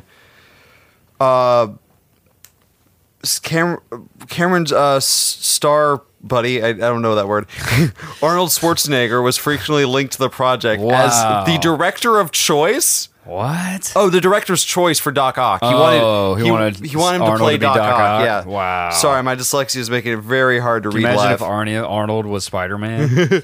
Months later, James Cameron submitted an updated 47-page script with an alternate story. The scriptment told the Spider-Man origins, but used variations on the comic book characters. Yada yada yada. Let's get to the part where they That's scrap this. crazy. Interesting. The story would climax with a battle atop the World Trade Center and had Peter Parker revealing his identity to Jane. Okay, let's get to the part where this doesn't happen. It's because the tech wasn't there. Wait, really? Yeah. Yeah. It was just the CGI, technical limitations, whatever, right. just wasn't up It's to just gonna snuff. be massive. But yeah, DiCaprio was almost Peter Parker. Wow, interesting. Man, And you that know would've been who interesting. DiCaprio's very close friend is? Tobey Maguire, Maguire. who did get Spider-Man. Yeah. Inception does work. It's Yeah, not. see? It's not. Jack is not a time traveler. Leonardo DiCaprio is a time traveler. Yeah, I think Leonardo DiCaprio and James Cameron are time travelers. I'm pretty convinced of it by now. Kevin Spacey would have been Norman Osborn. Perfect. Bill Paxton as someone called the burglar. Awesome. Michael Douglas as JoJo Jameson. J. Jonah Jameson. He must have he must have met Bill Paxton on Terminator 1 and just been like, I love this you, dude. sir, are going to be my new star. Like, I love you. Yeah. Yeah, and then Arnold Schwarzenegger as Doc Ock. I mean, look, I'm here for it. Let's All go he back got and to be was Mr. Freeze. maybe one of the Terminator movies is a Terminator going back in time to make sure that movie does happen. You know?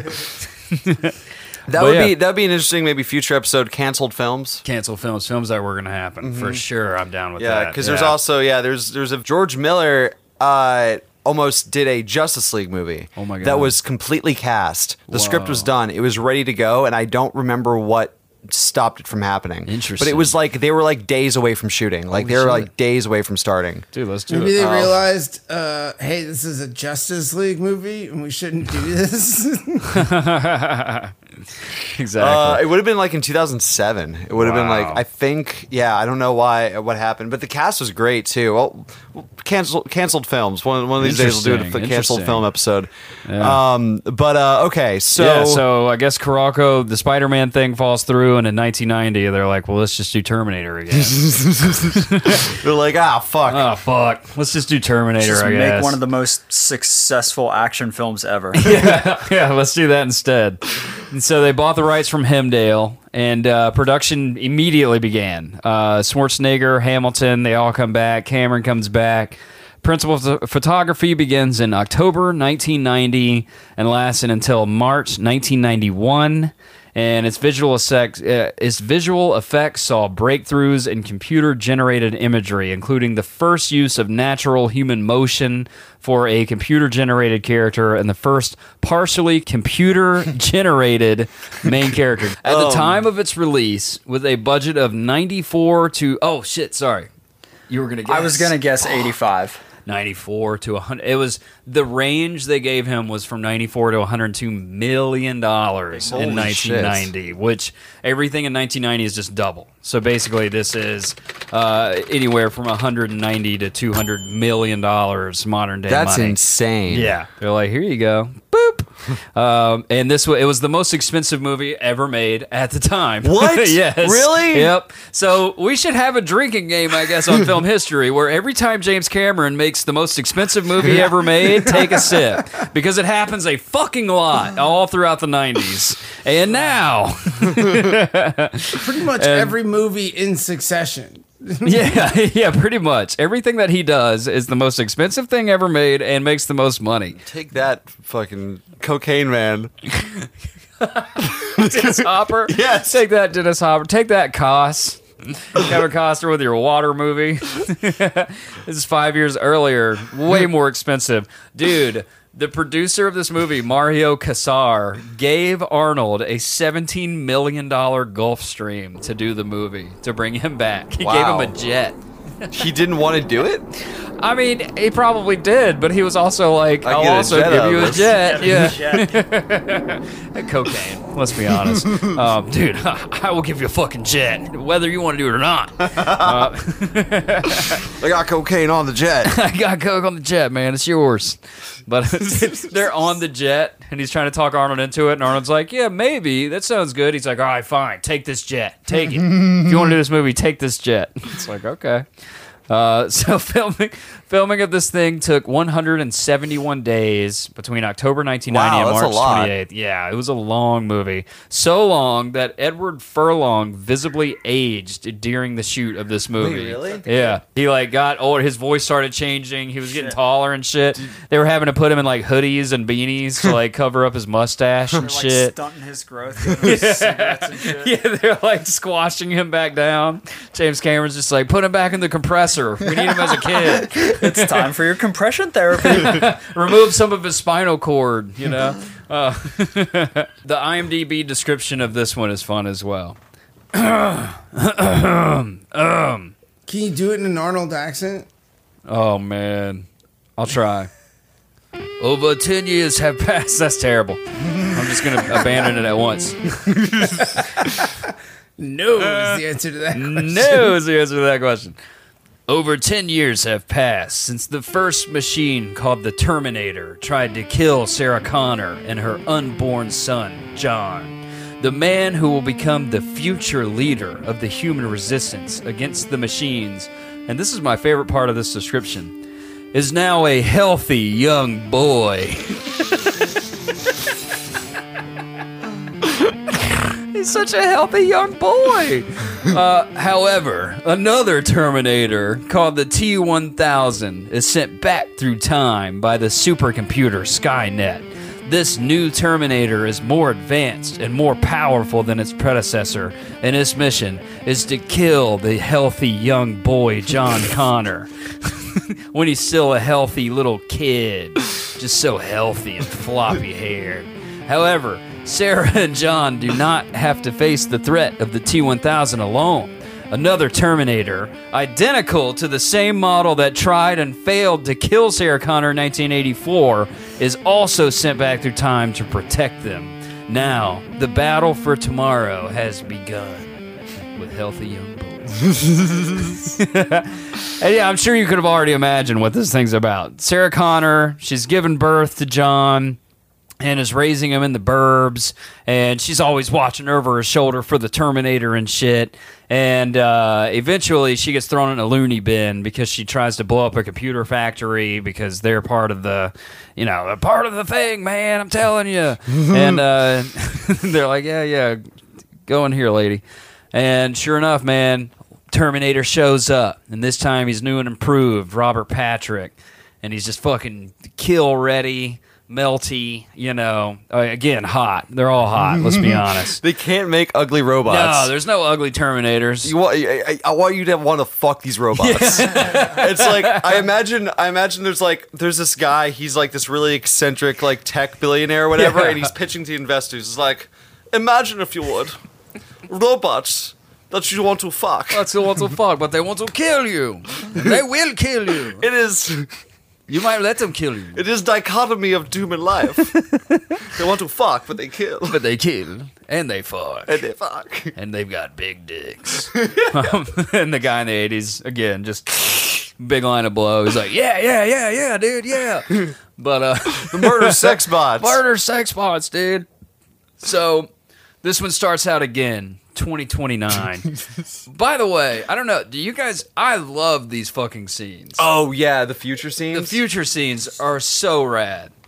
Like, bombed out LA, robot shit is all over the place, shooting big, like, AT-AT looking things are just annihilating everyone. And Have you guys experienced the ride at Universal? no, I never went on it, man. It's Yeah. incredible. I don't think it's there anymore. Here, at least. No, it's still in Florida. It's still in Florida. Okay. Yeah. All right. Yeah, we got to take. I a trip did to the Florida. I did this was separate from like the 4D experience, right? No. I'm talking about the 4D experience. Yeah. Okay, where the dude like comes out on stage with Yes, the shotgun. yes, Oh, yes. that's awesome. Yeah. Yeah, It's that's dope. the shit. Maybe I did see that as a kid. It's just Deb.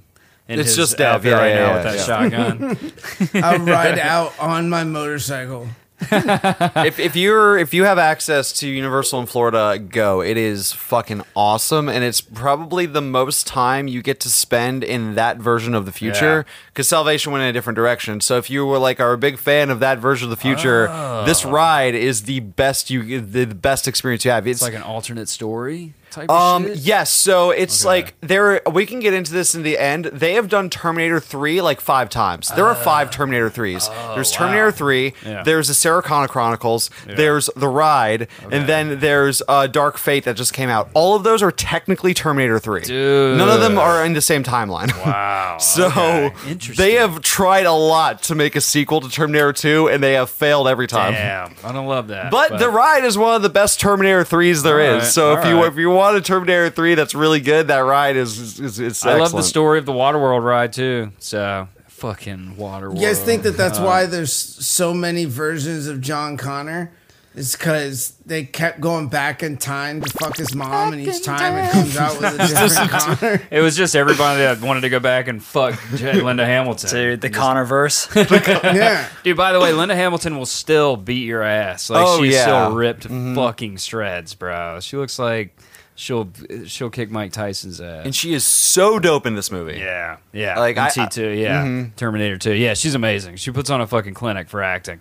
It's cool because throughout the whole movie in Terminator 2, what I really liked, and this is one of the things James Cameron really does female characters very well, in my opinion. And that's one thing, I don't think you can call any of his movies like misogynist. Like, this dude always gives, like, she technically gets out of the loony bin on her own. Yeah, if you I watch love the that movies. scene. They It's don't one of my break her favorite out. scenes, When yeah. they show up to break her out, she's already out. Yeah. She's already like stabbed people with Yeah. syringes and shit. You know, like beat That the was pretty shit dope. out of an entire staff. That was Yeah, sick, sick, man. dude. And yeah. you know, I never forgot that scene because from then on, even as a little kid, I was like, shit, if I'm ever in a situation where there's some Drano and a syringe and a I gotta needle. defend myself, I know I can Luckily, fucking that's do on that. every corner of Florida. So Bro, that's what we drink in the morning for breakfast. And I love where her character's at in this. Like she Yeah. like went through something super traumatic, and obviously no one believes her. Right. And so it's like, yeah, she's just jacked and in crazy jail. it introduces her character in this movie with her doing pull-ups in the loony bin, just like some like sweaters together and just fucking.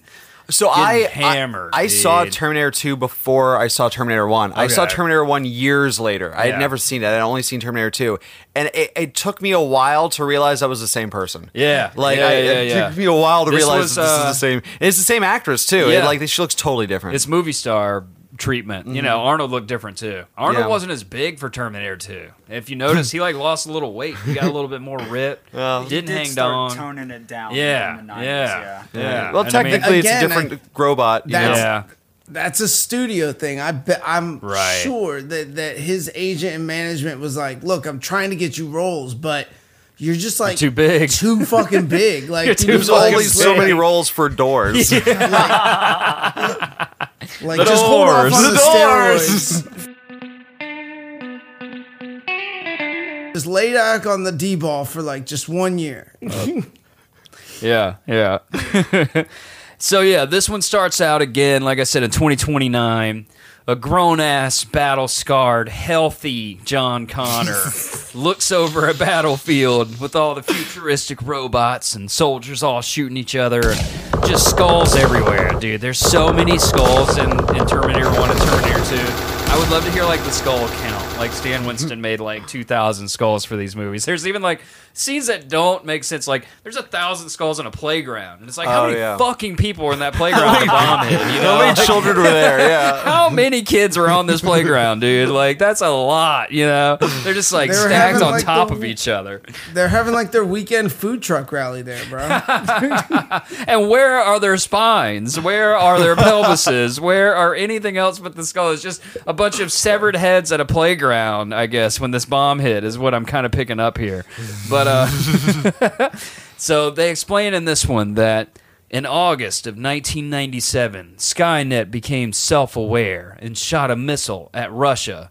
So Russia did what they always did in the 80s, and they just bombed the shit out of everything, right? Just fucking, we shot one missile over there at them, or Skynet did it, making it look like America did it, and Russia just bombed us just to fucking oblivion, you know?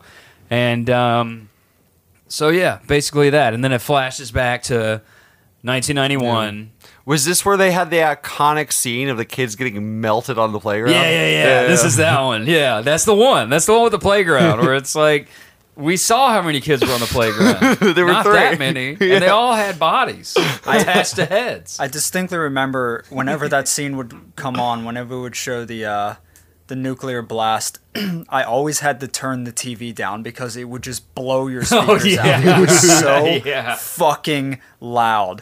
And you know, whenever you were young, you had that one friend whose dad had like the whole home theater set up, you know, who would just get off to like the THX, you know, opening the whatever. And I had that friend. His dad had the whole like setup, you know, that he had like the 50-inch big screen DLP projection TV and like the tower surround sound on either side, and he would just like put on the loudest movies he could find. And we'd be like 3 rooms over, and he's just blasting Terminator 2 like full volume. You know, I like this guy. I want to hang out with this guy. I think his dad died, but damn, I'll hang out with his skeleton. He bled out of his ears and died. He melted his own brain. He turned on the TV one day, and that scene played, and it came right through the TV. It just like, yeah, it was real life. But yeah, we'll get into that scene. It's very interesting. There's some interesting stuff about that. Really? About that scene? Yeah, cool. yeah. Most accurate depiction of a nuclear bomb. They dropped a real bomb on Los Angeles. They dropped a bomb. James Cameron was like, let's start over. James Cameron had his 150 core extras there that day. He was They're like, we don't need permits for this, right? No. You don't need permits for that. Just Russia. So yeah, back to 1991 LA. Somewhere in the parking lot of an old biker bar, the lightning shows back up. And boom, guess who it is? Naked Arnold again. But no dick. No dick in this one. He doesn't show his penis. But he walks into the biker bar all naked.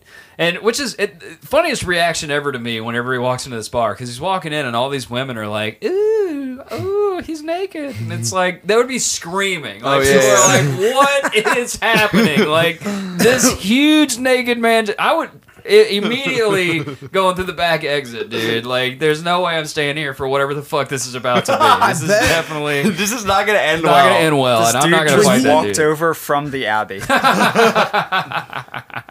When he walks into that bar and like the music stops and like everybody turns and looks, I don't care if you're a guy or a girl. Every person in that bar is thinking, who is this motherfucker gonna rape first? Yeah, like no doubt about it. And when can it be me?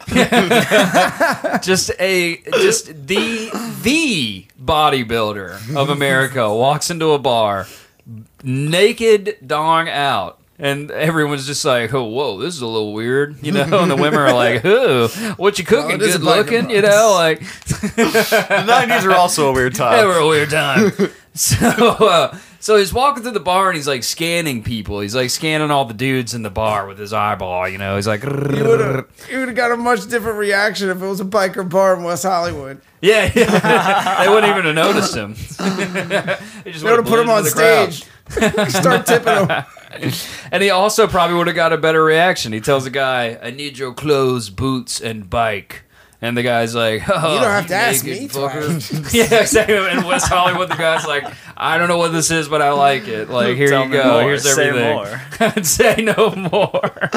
Just a naked dude in the bar. They're like, what happened? He's like, I gave this huge guy all my clothes and my motorcycle. I don't know why. No, one of the coolest scenes that really just like, you know, sets the precedent for who this dude is. The guy he goes up to and asks for his clothes, his keys, and his boots. You know, he laughs at him and he takes, you know, a big old pull from his cigar and he burns it right on his chest. yeah. And, you know, Arnold obviously doesn't flinch. Yeah. You know, and then the guy he's like freaking like, out, "Oh, like, what shit." the fuck is this? That's when he grabs his hand, throws him through the window to the kitchen, and the dude's like burning on the Oh, fucking yeah, griddle. yeah. He throws him on a, like, stove. Yeah. Yeah, or a griddle or some shit. Yeah, and then George Thorogood plays. Bad to the good. bone. It's the coolest movie of all time. Again, So fucking dope. again, though, is that the realistic reaction of a man? Do you burn your cigar out on this man's chest? Like, I don't care who the fuck you think you are or who you even are. He's naked and like the biggest bodybuilder in the world. Like, You're not a little bit scared of this man? What if You're not a you little bit burn him? scared?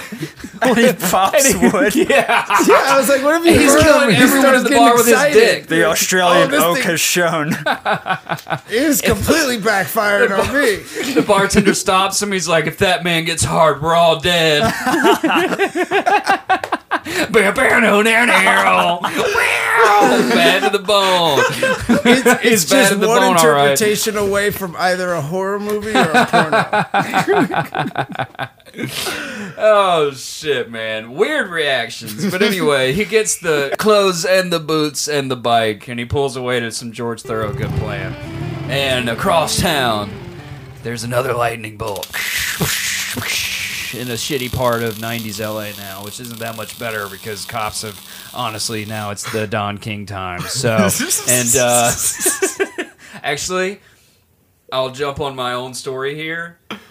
That beating of Don King happened across the street from the biker bar that they filmed at while they were on set one night. What? Yes. Whoa. Yeah. So LA has not gotten much better. Honestly, I'll take the 2029 version at this point. There you know. there is a reason why they sent back Caucasian robots. Those robots could have been any race. And they're like, we're gonna cause as little problems for us as possible. If a black man showed up naked in that bar, they would have just shot him on sight. Yeah. But like Arnold's allowed. LAPD would have nuked Los Angeles. Would've Fucking nuked the bar. Crazy different movie if Terminator was That would've been black sick, and showed up dude. and just Carl started Weathers. killing everybody. Carl and naked, Weathers. like Jesus. Carl Weathers, 1980. He's about to do fucking Rocky. You know, fucking dude. That would have been so sick. Anyway, yeah. So lightning across town. Another naked guy shows up. This time it's Robert Patrick. Robert Pattinson? Yeah. No! No! Not Robert Pattinson at all. Robert Patrick, the man who partied with Motley Crue in the 80s, by the really? way, at the Rainbow Bar and Grill. Cool. He was like one of the rainbows. He was one of the... He was one of the rainbows? The Hollywood vampire guys. Oh, who, like, really? Yeah, Oh, yeah, shit, yeah. He was dude. one of the rainbows. Yeah. Yeah, that guy got into a lot of shit in the rainbow. But That's cool. I had no idea. yeah, yeah. So he shows up from the lightning, fucking ripped to shreds, of course, and you see a little dong. Yeah, you have to like really look for it, but like it's right between his legs, you know. It's like imagine like a superhero pose that like one knee down, one foot down, and you can just see like under the crack there's some like, you know, balls and head. Yeah, you know. yeah. I'm really giving you like a rundown of the of the genital situation in Terminator 2. But I mean, look, it counts. Yeah. It counts. Counts you as know, dong. you see about as much. Yeah. So it's not as Arnold's was, but it's there. You know, It's not a lethal weapon, but lethal weapon. I'm too over this shit. So, Dev, do you have anything to say about Robert Patrick's dick, or I'll just keep going? So Robert Patrick steals this cop's uniform and his car. He like kills this cop, and he starts. This time it's the '90s, so no phone books this time. He gets on the old cop computer, and he's like looking up Sarah Connor. And her address pops up because you can find anybody anywhere from 85 to 95. You could stalk or kill anyone you wanted to. The cops just know where we live? Oh, yeah. They know where you live. They just use Amazon Prime, dude. They all know where we live. Jeff Bezos knows where I live, dude. Jeff Bezos knows us all. So this time, he doesn't type in Sarah, though. He types in John Connor. Healthy young boy, John Connor. And he finds his address, which is even more terrifying. It's like, at least don't have kids' addresses, but they do. And in case the cops need to find them, in case the cops have anything to talk to him about personally at his home. Well, doesn't he have an arrest record? Yes, he has does. been in trouble. Yeah. He has been in trouble. He's a little shit. He likes to steal, but it's understandable. His mom's in a loony bin. Yeah. And his mom has like raised him to be like the future. You're gonna be the healthiest young boy of them all. Who's raising? Is it a foster family or is it like his aunt and uncle? It's a foster family. Okay. Yeah, because they die. Spoiler alert. But yeah, the cops at one point are like, or the Terminator. He's like, your foster family is dead. Firmly, they're dead. But your family's dead.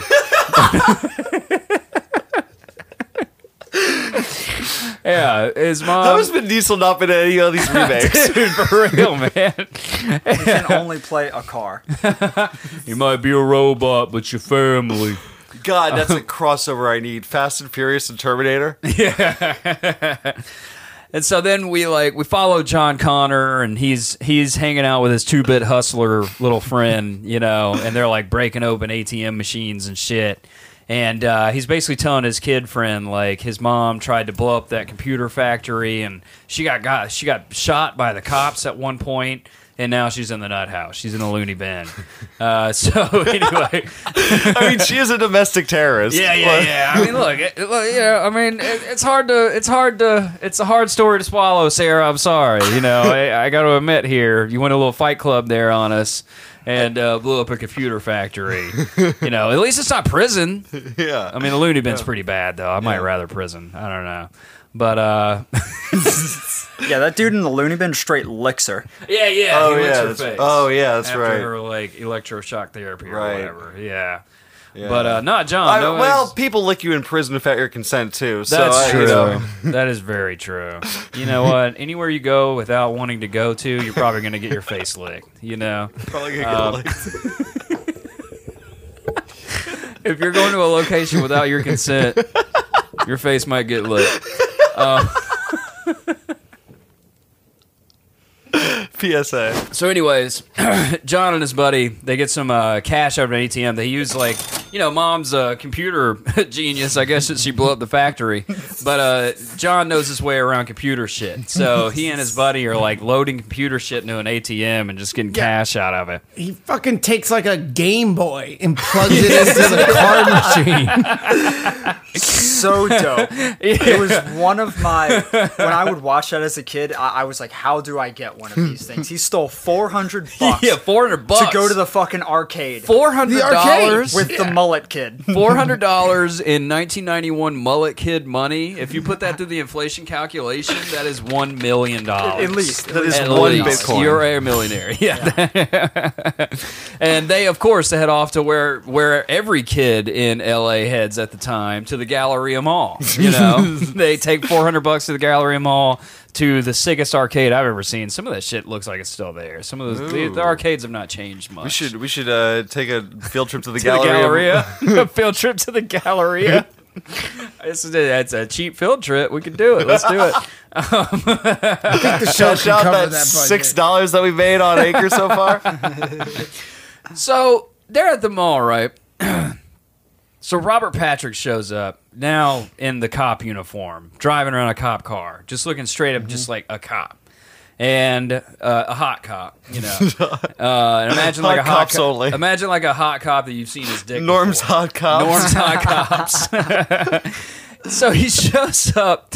He shows up to the foster parents' house, and he knocks on the door, and he's like, "Hey, I'm looking for John Connor." And they're like, "Oh yeah, he lives here, but he's out like robbing ATMs with his friend right now. What do you need him for?" And he's like, "I'm looking for him." And I shit you not, they go, "Oh wow, that's weird. Some guy was here earlier on a motorcycle looking for him."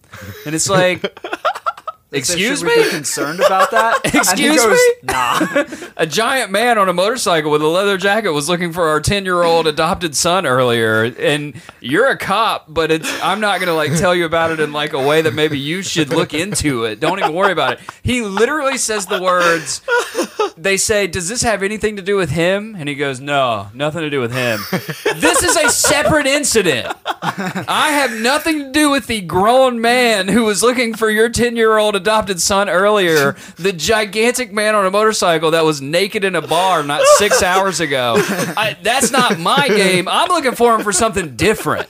And they're like, "Oh, John, he gets a lot of visitors, you know, like the 10-year-old on the pegs of his mullet friend's bike." It's like, does no one ask questions in the 90s? Is this just accepted norm here? Grown men just come around looking for kids sometimes. I don't know. But Are you just in our child for sexual purposes or other reasons? got nothing to do with me, ma'am. I'm looking for him for something different.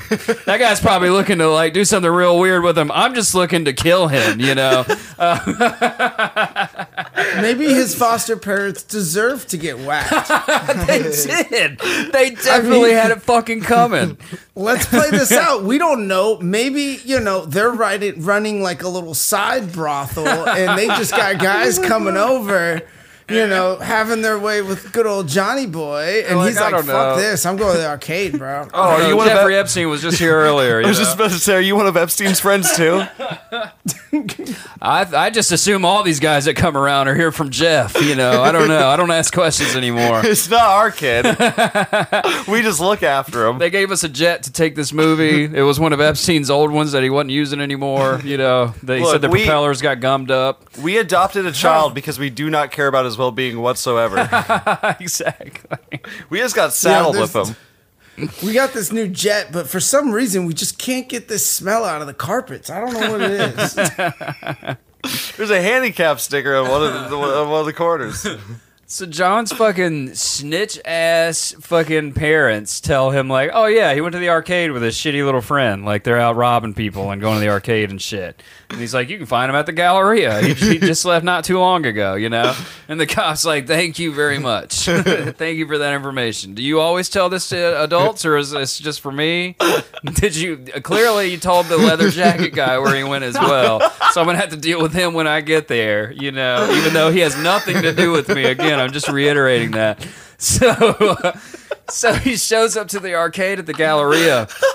Mullet Friend totally way better than his parents. Because he asked Mullet Friend, like, "Hey, I'm looking for this kid. He's got a..." Oh, by the way, they give him a picture of John Connor. They give him a picture of the parents kid. do? The parents give the cop a picture of him. And, like, in case you need any help finding him, here's a picture of that little shit. I mean, I you guess know? they do think they're talking to a cop. But they were just talking to a leather jacket man earlier. How many... They probably gave him a picture, too. Yes, I was going to say. It was a different picture, though. There's just a stack by the table. They give it to a stack of photos that they give out to adults that come by looking for them. Fucking trick or treating. It's a fucking headshot that they took in the basement. Yeah. Here's John's If you want photo. it signed, it's extra. You'll have to find him for that. You can find him at your nearest ATM with a Game Boy. So the cop comes in the arcade looking for John, and he shows the picture to Mullet Kid, and Mullet Kid's like, "Never seen him before in my life, bro. Fucking solid Plays kid. it off so solid kid. You know this kid has committed a lot of crimes because he knows exactly how to avert the cops. Oh, you a lot know? of a cop, yeah. Yeah, That just- kid was the shit. Teflon. Arguably the That hero was of the this movie. That kid was in Salute Your Shorts. Jake doesn't know about that at all. Maybe not even Sean, Sean. you know why but- you're... Nope. Dev, do you remember Salute Your Salute- Shorts on Nickelodeon? Of course. Yeah. Wasn't Salute Your Shorts was shit, but wasn't he also in The Sandlot? Oh, maybe. Seems like he'd be a kid in no. Sandlot. Yeah, might he be seems like a thinking kid from the something Sandlot. Same era. Yeah, I bet he was in Sandlot for sure. Which I've never seen on purpose because I don't like movies. Oh. I don't like movies about kids. This is one of the reasons that Terminator 2 is so impressive to me is because I love John Connor and normally I hate. There's some times where he ruins it for me. It's really cool, but there are scenes where it's like, shut up. Like, oh, you're not cool enough. You got to say hasta la vista. And then the murderous robot who I saw in the first movie break into a woman's home and murder her and her boyfriend with a gun. It's like, hasta la vista. It's like, shut up, dude. Different like, robot. Yeah, it's like if Ted Bundy got out and started making jokes. Everybody's like, look at how cute he is. You know, it's like fucking. So That's like, also he's like- another thing to mention in the canon of this. In the first movie, the Terminator character went around killing a bunch of people and then disappeared. So the Yeah. cops have all these open cases for like, who's this dude in a leather jacket that was just murdering a The bunch phone of book people, killer. and it just goes. It just goes quiet for like several years, and then boom, it pops up. Here's Now this he's dude back. again. So now the cops to and be everybody back. in the town is like, oh shit. Here's this massive murderer. Now we got to go on this manhunt. Wait. Yeah. So the parents were just like, you look oddly similar look to the odd, description yes. of that guy who was murdering Yeah, everyone like yeah. 10 years ago. Our son went to the mall. No. He had sunglasses on. You couldn't recognize him then. That's when he hadn't gained his humanity yet, which was in the fucking loony bin, which is one of the best scenes in the movie. yeah. When the Yeah. we'll get there. So fucking good, dude. So anyway, T-1000 cop shows up to the arcade. Fucking Shoves mullet kid. shoves Just Mullet out Kid the fucking way. Out of the way. He's like, Fucking hey, boom. I think I saw that kid. Shoves him. Yes, yeah. One kid dimes As a him good out. cop does. Yeah, as a good cop does, he fucking wastes this kid. And so John books it out of the arcade. He finds some like back doors. He's running through the back of the mall. You see some parts of the Galleria that you've never seen. It's beautiful. Just it looks like a prison. But he's back there, and then Arnold fucking comes around the corner. And at this point, as an audience in the theater in 1991, Oh, you think he's the bad you guy? think he's a bad guy too, Right. So it's just like, is this cop guy? But the cop guy killed a cop, so he's not good. So now Arnold's coming around the corner with his fucking shotgun ready, and it's like, is he gonna? That's so cool. I didn't think about Get that. down. It's in Yeah. he's carrying it in the box of roses, and there's Yes. that dope It's scene like the where mob, like Yes. the walk mafia. in and like he crushes the rose as he cocks the fucking lever on the shotgun. Yes, so dude. And the kid's parents were like, did that have anything to do with the guy here with the rose box earlier? With the long rose box? Looking for a 10-year-old child. I would Don't worry, it wasn't a rose. It wasn't a rose for your kid. It was just a gun to kill him with. a You know, shotgun. don't worry, it's nothing weird. It's just murder. It's not like I want to fuck him. So yeah, like Sean says, he comes around the corner and he's just like, get down. And the kid, John, the healthy boy, drops down on the ground and just like a fucking, again, just boom, bam, boom, a fucking gun battle happens. Him and T-1000 are shooting at each other. A janitor, of course, just gets like riddled, turned into Swiss fucking cheese. That janitor jumped in the middle of He it. did. Though. Literally He should've- jumped in the he middle. said, get down. And the janitor's like, what? Jump in the middle of the hallway? He looks like fucking Sonny at the toll booth in Godfather at the end of this shit. Like fucking like more holes, more space in his body than flesh at this point. But so Terminator saves John Connor, and at this point it's probably like, what the fuck is going on, you know? And anyway, he saves him. And he like throws him on the motorcycle and, you know, gets him out of there. And he tells him this time he's there to protect him. And John Connor reprogrammed him in 2035 and made him his own personal bodyguard. So he sends him back to 1991 to stop the T-1000 from killing him. He like sends his personal bodyguard back to protect his healthy Sick. young boy self. Yeah. Hold on. I happens. think I didn't want to glass over this, but I wanted to point out, you know, he doesn't just jump on the motorcycle. John Connor's character, young Yes. John Connor, jumps on his gets on dirt his dirt bike. bike. Oh, that's And then- right. One of Dude. the Then leads best them on a chase chase. sequences. It's like So one of the sick. best chase sequences Ever. in Wait, is that the fucking one film through the history. slushway? Yeah, Yes, yeah, through yeah. the slush Fucking way. Sick, so dude. Yeah. fucking dope. This movie is so dope. So dope.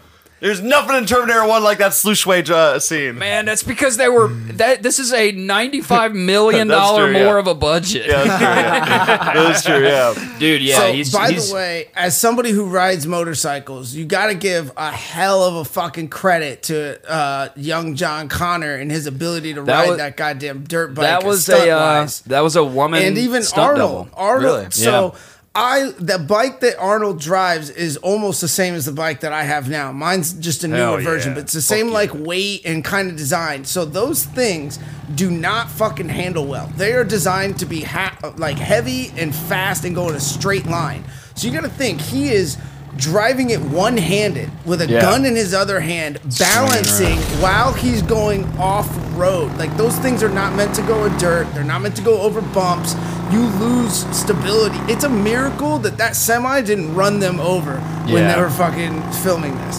Did Arnold do his own stunt driving? Yeah, he did a lot of his own stunt driving. Wow. All Both the of them. fucking swirling the gun There's too around. many was all- close-ups. Yeah. And I think they had a chase car. So I think the camera was in like the chase car, and then they had the dirt bike, and then the regular motorcycle, and then the semi behind it. That part where he whips the dirt bike out of the mall in front of the 18-wheeler and it was like inches away from the bumper, that was a stunt lady who did that. She was like a little, and she just fucking ripped that dirt bike, dude. Like, this lady could actually have done this scene in real life, I'm convinced, on that dirt bike. There was some controversy. The whole around scene that. is so John Connor, I think I mentioned earlier, he was like, I looked up to this kid. He was a role model for me. John Connor is the reason when I was young that I started growing my hair long and that I started riding dirt bikes. Fuck yeah, dude. I have both of those to credit Terminator Yes. 2. I've seen you pull some moves like this on your bike now. That's right. You know? Yeah. I was following you home the other day, and I saw you whipping in and out of 18-wheelers. Out of the Galleria. Out of the Galleria. I was playing Top Gun. And if you guys don't know the scene we're talking about, at the very least, if you don't watch this movie, go look that up on YouTube. The Big Mac truck chasing them on the motorcycle and the dirt bike, and they did a lot of their own stunt driving here. I mean, there's a part where a fucking Mack truck smashes through a bridge into the not the LA River, it's the like Tahunga Wash. It was actually up by Panorama City where I live. Oh, really? Yeah, it was up in the valley. And smashes through this bridge into the fucking river and all this shit. And it's just incredible. There was a scene where he goes under a bridge and the top of the truck rips off. Yeah. That was not scripted. They were like, realized that it wasn't going to fit. So they just sawed the top of the truck off to actually just rip off. Whoa. And that was actually Robert Patrick driving the truck when the fucker ripped off the fucking top, dude. Sick. That's so cool. So incredibly dangerous and risky. So dangerous, so risky. James Cameron does not give a There's that fuck. scene right after when, like, you know, after the top rips off and you just see him go, he just pops right back up and it plays out like yes, movie dude. Yeah, and they the Terminator's gun when he's firing it in that scene, they took sounds from two cannons. So they would just fire cannons and put that sound in as his gun every time he fired it. It's like it's action jizz. The CGI is also incredible. Oh, Like, it's holds insane. up. Yeah, Holds it up still looks so well. amazing. Better than some movies that are released today. Yeah, still. for sure. T2 CGI 1991 better than half the shit out today. That in fucking You know what Jurassic else was Park, I don't know how 91? they did it. Yeah, I was gonna say Jurassic Park was either 91 or 92, was but that was 92. another 93. Yeah, heavy 93, CGI, revolutionary kind of film. Yeah. Honestly, I think it was the grain. I think our cameras weren't 4K yet, right? So, like, you could hide some of the CGI through the grain. I really think that was a big contributing factor. Everything is so crisp nowadays, you can't hide any imperfections. Like, Yeah, for sure. That's true. That's why they just get Michael Bay Tourette's camera. yeah. Just to hide Oh, dude, everything. or just spinning around your subject, just fucking Yeah. making people throw up. But yeah, I know CGI. No, CGI these days sucks, dude. It's Trash. gotten Real worse. trash. It's gotten Dude, worse. looks awful. Damn, I haven't even seen it yet. Oh, it looks great, actually. But also, and this is another like positive of this era is this was the perfect mix of technology. We had enough technology to make the CGI look good, but not enough where you could over rely on it. So much had to be practical. Yeah. and Yeah. like that really comes across in this. Yeah, man, James Cameron, man. So yeah, meanwhile, ripped Linda Hamilton is in the loony bin, And basically, she keeps telling her story over and over again, and they're like, "You're crazy." And finally, she's just like, "Fine, you know what? None of it was real. I was just lying." And the guy had told her, "If you give me 6 months of not talking about this crazy robot future story, I'll let you like out," basically. And so she does that, and 6 months comes along, and he's like, "No, never mind. You're still crazy." And so she just goes fucking nuts. Crazy. She's like, "Fuck this shit." Yeah, she goes crazy. And she's had this plan all along, apparently. But yeah, she just beats the shit out of a bunch of people. She gets a syringe, fills it with, what was it, Dev? It was like drain cleaner or some shit. Yeah, it's some chemical. You don't know what it is, but it's some Yeah. like purple fucking Drano kind of shit that's under the sink in the office. And she sticks it in the doctor's neck, but she doesn't plunge the thing. It's just in there. But now he's like her human shield. And she's like guiding this dude around with a needle in his neck, like, "I'll do it. I'll plunge it, motherfucker." They're all like, "Whoa, whoa, hey, whoa, you're so ripped. Stop this," you know? Too many pull-ups. She's terrifying. Yeah, She's oh, yeah. terrifying. If I were a guard that night, I'd just quit my job. Yeah, you don't Be pay me enough for this. Nah. Yeah, I'm done. And I've got to go visit John Connor at his house. You know, his parents just let me in. So by the time they get there to bust mom out of the loony bin, she's already like out. She's like, "You guys are late. You know, I've already stabbed everybody in here." Anyway, so. I think for that as well, I'm going to keep that. Just watch the rest of the movie. They get her out, and the rest of the movie happens. Hold on, I would be remiss if I didn't mention the scene where one of like the female security guard comes up to Arnold and gives him the people's elbow to the face, which breaks his sunglasses, which is the first time he takes his sunglasses off the whole movie. Yeah. And that's when like his humanity starts to shine through, because like you know, and then as the T-1000 is chasing them down the hall, there's the scene of him like crushing the sunglasses. Yeah. It's so good. There's that part where she goes to assassinate the guy who's going to develop the program, and Miles Dyson. Miles Dyson just like shoots up his whole house. His kid is like in the kitchen. Oh, yeah, that's like, right. by the way, he still winds up dying. It's very sad. It's like, oh, well, he had a wife and kids. Is it earlier. though? Yeah, the not Don Cheadle actor. That looks just like Don Cheadle, but it was not Don Cheadle. But it's funny, man. They like shoot up the whole house, and then she decides not to kill him. You know, like Sarah Connor can't murder this man, and so he lives. And God, I can't remember why, but for some reason, why does he like splits his fucking like forearm with a knife? John Connor tells him. He goes, you know, the family's all there, and he's like, Family. you know, what do you go? Why are you doing this? What did you want? And John Connor, like a badass, pulls out his switchblade and goes, "Here, show him." her. And then like, you know, he takes the kids in the bedroom, and fucking Arnold just rips his fucking forearm off. Could have just They're done screaming. like one finger, you know. Yeah, I said that too. Just do a the fingertip. whole forearm. Just the whole forearm. Gotta- And they're just gotta like, make it dramatic effect. It's like this kid is just watching this man. Again, imagine the biggest man you've ever seen in your entire life, just in your living room. He's like, "I will take off my leather jacket and show you something." And then he just fucking starts ripping his arm off. It's like, you know, again, it's just like, were you here for the kid earlier? Like, it's just shit that people accept in this movie. It's just, but they did. I mean, they were screaming and shit, but still, I don't think. Also, I don't think I'd ever. what read the happened to same. that loose skin? He wears a glove the rest of the movie because Oh, it's yeah. metal hand. But Yeah. like, Gloves it up, yeah. did he just like Gloves it throw up, that in the baby. trash? Doesn't somebody like find that? Nobody asked questions about where this fucking loose skin of a hand came from. Like, some dogs eating in an man. alley and they're fighting over it. Like, Jesus. But yeah, man, this was the one. This is the one where James Cameron and Lyndall Hamilton started having the affair. He was married, by the way, at the Oh, time. really? Yeah. And they started having an affair. They were like fucking. They locked onto each other like T-1000s, man. As soon as they got on set, he's like, "You were so ripped." He does not stay married long then. No. I mean, every movie that he does, he pretty much, gets remarried. So. Fascinating. Yeah. But this thing, of course, gangbusters. This thing, it opened in 2,274 theaters in the United States and Canada. Terminator 2 earned of course, then record $52 million during its 4th of July 5-day opening weekend. 4th of July. Its opening day had a record gross for a Wednesday opener with $11.66 million, and $31 million was grossed in the traditional 3-day weekend of Friday to Sunday.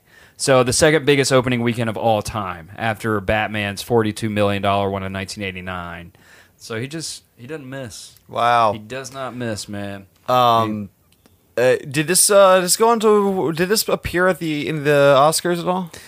Actually, I don't. Special effects, I'm sure. Yeah, had to have. Let's look that up. Actually. Yeah, T2 won 2 Okay. Oscars. Gotcha. Don't quote me on that. Lay it on us, Drake. You give us the Oscar buzz. It's either 2 or 7. Yeah. Or all of them. The 64th Academy Awards. Hey. It was nominated for cinematography and nominated for editing. It won Best Makeup, Best Sound, Best Sound Effects, and Best Visual Effects. Okay, So gotcha. 4. Wow. Gotcha. Wow.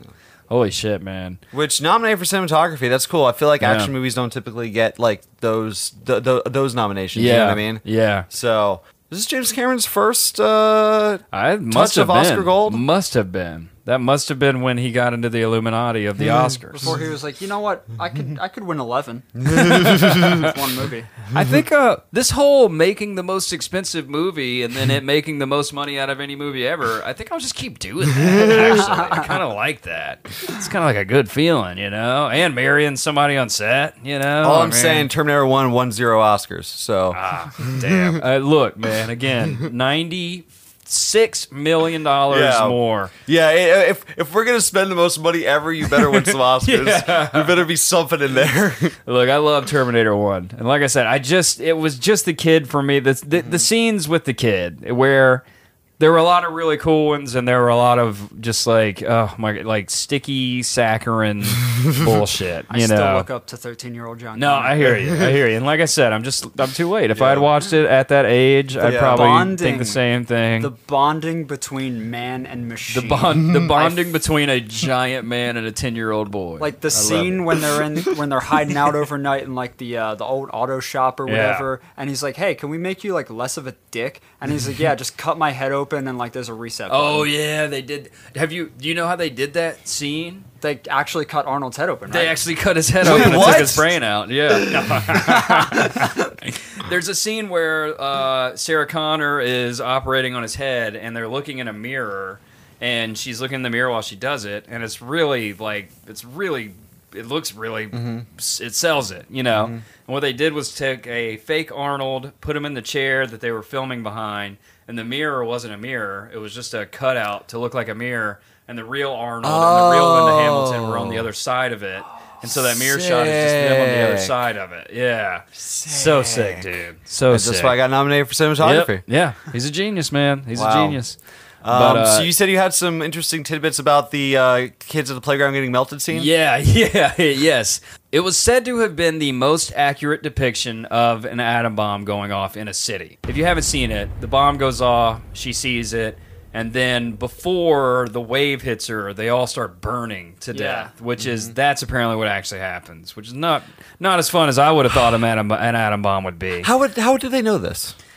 So this is the thing: they watched footage of atom bombs, but now also like we have YouTube, you know, like we've also seen it. I mean, I don't know.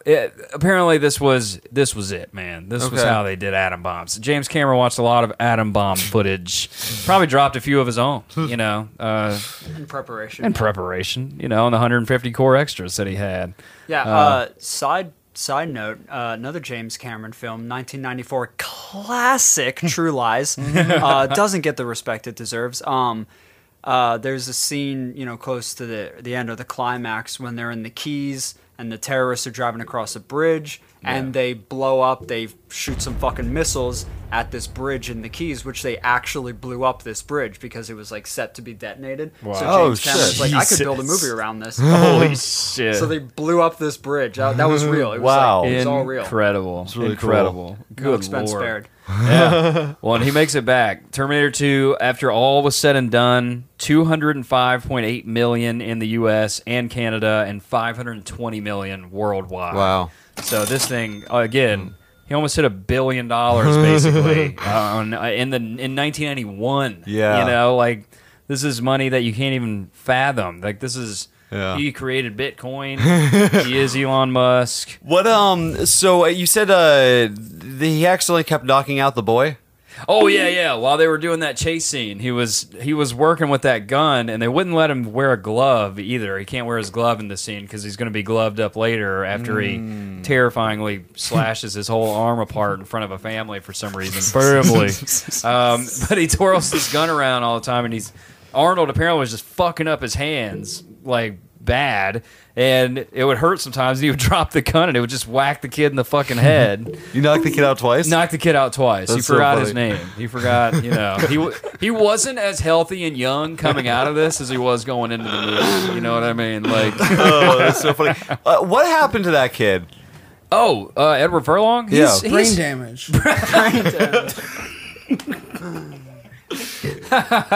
He's around. He does stuff. He very well could have played The kid. depressed John Connor from Terminator 3. Oh shit. Terminator But he 3 didn't. is the first rated R movie that I have recollection of ever going to see in theaters. Oh, wow. Interesting. I wanted to see it so bad. I was in 3rd grade, and my mom took me to see it. And even when I was in 3rd grade, I watched Terminator 3 in theaters, and I was like, yeah, that was pretty fucking bad. It was kind of trash, wasn't it? Like, even then I knew, when you're that young, all action movies are just cool. Yeah. I was like, no, that wasn't cool. Well, I do want to get into a little bit of the rest of the franchise, but is there any more Terminator 2 facts that you have before we move on? Yeah, when James Cameron did the Rambo thing with Sylvester, so his Sylvester connection came from Arnold because Arnold and Sylvester Stallone. Have you guys ever heard of Planet Hollywood? Yeah. The restaurant chain. Yeah. Yeah, they were starting Planet Hollywood around the time, and that was like the whole connection. Yeah. For all you fans out there who don't remember what it was like before the pandemic, there's these things called restaurants. Shit. One of these restaurants was all Hollywood celebrity themed. It was like walking into a Chuck E. Cheese, but Hollywood. Yeah, it's like Hard Rock And- Cafe, but like actors. Memorabilia. And it's funny, like the owners of Planet Hollywood were mostly all celebs, and then they would donate like their own memorabilia to be Yeah. flare on the walls, Yeah. like they were tchotchkes or something. Yeah. And the food wasn't that great. So, Planet Hollywood doesn't exist Paint a anymore, right? picture. It went the they way went of. down. I'm sure there's one left in the Myrtle hotel Beach. in Vegas still exists, but I don't know if it's still even the same people. I think there might be one on City Walk Yeah. somewhere. The original people that owned it were Arnold, Stallone, Bruce Willis, and Demi Moore. They started the Planet Hollywood. And the Terminator's motorcycle from this movie was displayed in the Planet Hollywood after this movie. Cool. Totally rad. You know? Cool. I said it already, but yeah, the Rodney King beating happened across the street from the fucking set while this was being filmed, dude. That's insane. Not vibes. Not vibes. Not vibes. The scene where he's chasing such a rad movie. He's chasing them in the helicopter that's like 5 feet off the ground. Oh, yeah. And he zips through the fucking tunnel, like through under the bridge Wait, with did the they actually do helicopter. that? They actually did that, and they had one night to film that scene until 5 a.m. They were able to close down a part of the freeway until 5 a.m. to film it. Yeah. James He Cameron's calls just like, Arnold just do at it. 4 a.m. He's like, ready? Ready? He's like, get the helicopter, get to the chopper. That's why they gave him a jet and Get a to the helicopter. chopper. Yeah. Get to the chopper. They gave him that helicopter to take the movie, and they're like, "Remember that helicopter? Get it out here." So wait, they could only close down the freeway for like one night? Yeah, one night till 5 a.m. Wow. 5 a.m. it's cut off. If you Wow. don't have your helicopter through there by then, get out of here. Traffic is just going to go through. By the way, have you seen this kid, John Connor? Is he around here? Honey, I'm stuck in the tunnel. There's a helicopter. I'm not going to be home. I do remember in the helicopter scene when Sarah Connor is like, trying to fend off the T-1000, she's got like an assault rifle, and she puts John Connor under like a couple of a bulletproof vest, Yeah. and then he proceeds to get hit by like 15 or 16 50 caliber fucking helicopter minigun rounds, and the bulletproof vest. Just stop it. He's totally fine. He's good. He's fine. He's a tough kid. He's healthy, young, tough kid. Is there anything about like the melting of the thing at the end? Yes, the melting of the thing at the end was all of it. All the melty stuff was a feat of. We say it all the time here on Film History, but they had to invent shit to do this. Industrial Light and Magic, ILM, very, very popular. Just for the audience out there who doesn't quite know who they are, they're who makes all of your CGI shit basically these days. They're like, Transformers. I think they're $1 million a minute. Yeah, Something like that. Something They outrageous. they are the CGI kings out here, and this is why. They weren't before Terminator 2, Judgment Day. Before they were like, it said they had 6 artists before this working at ILM, and during the filming of this movie, they had to hire 36 more people just to work there. The company grew during the production of the movie into ILM, what we know as really cool today. Yeah, so ILM was a George Lucas thing. he wasn't started it. Yeah, I think so. Whoa, so they were paying founders George Lucas. Yeah. No way. Okay, so George Lucas at the time did all the shit for this. It was $5.5 million for 3.5 minutes of the CGI that they did for screen time. Wow.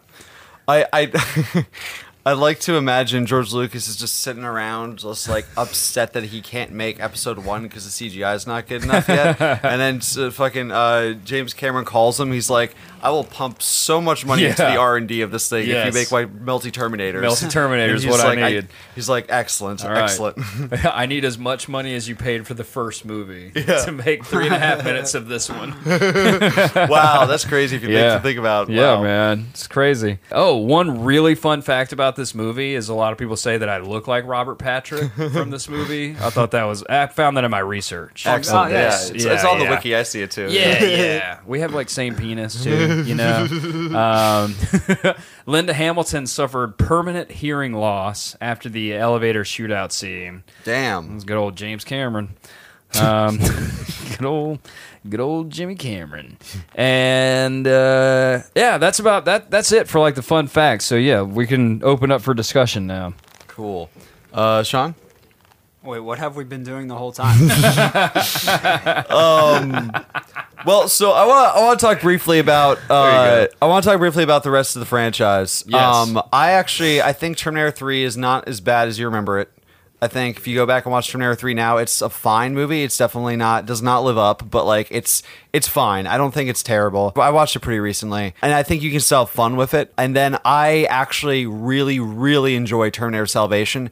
I understand people's main critique of that movie is it doesn't look like the future that was promised in Terminator 1 and 2. And while I am a big fan of that version of the future, it's a different director. It's a different vision. Someone had a different artistic take on it. And the logic makes sense. The future has already been changed by the events of Terminator 1, 2, and 3. The future that you saw in Terminator 2 has been averted. Right. So this is a different interpretation, and it's someone else's creative vision. And I think if you go into Terminator Salvation not expecting it to look like you thought it was going to look, I think there's a lot to enjoy about Terminator Salvation. I think it's a really cool movie. I think it does its own version of future really interesting. I love Kyle Reese origin story. I love his relationship with John Connor, who's now played by Christian Bale, which I think is really cool. That's cool. That works. Terminator Salvation is great. Have you seen it? No. It's a lot of fun. This is it for me. 1 and 2. Oh, really? I haven't seen it because I didn't want to watch any of the new ones without doing this first. Without watching 1 and 2. But it's good. But you never saw 3 or Salvation? Nope. Wow. Have you seen Salvation? I saw Salvation in theaters, and that's the only time I've seen it. Was that like 2007? Something like that. Maybe 2009. I want to see I want to say 2009 because there was a game. The game came out. I'm gonna say it was either 2009 or 2013. Okay. No, it couldn't have been 2009 because there was a PS3. No, 2009. I'm 2009 is my bet. It's definitely 08. What? It's definitely 08. Terminator Salvation was the series in 2010, or I'm sorry, both the movie and the follow-up series were in 2009. The video game was in 2010. Wow. Got him. The year before I moved to LA.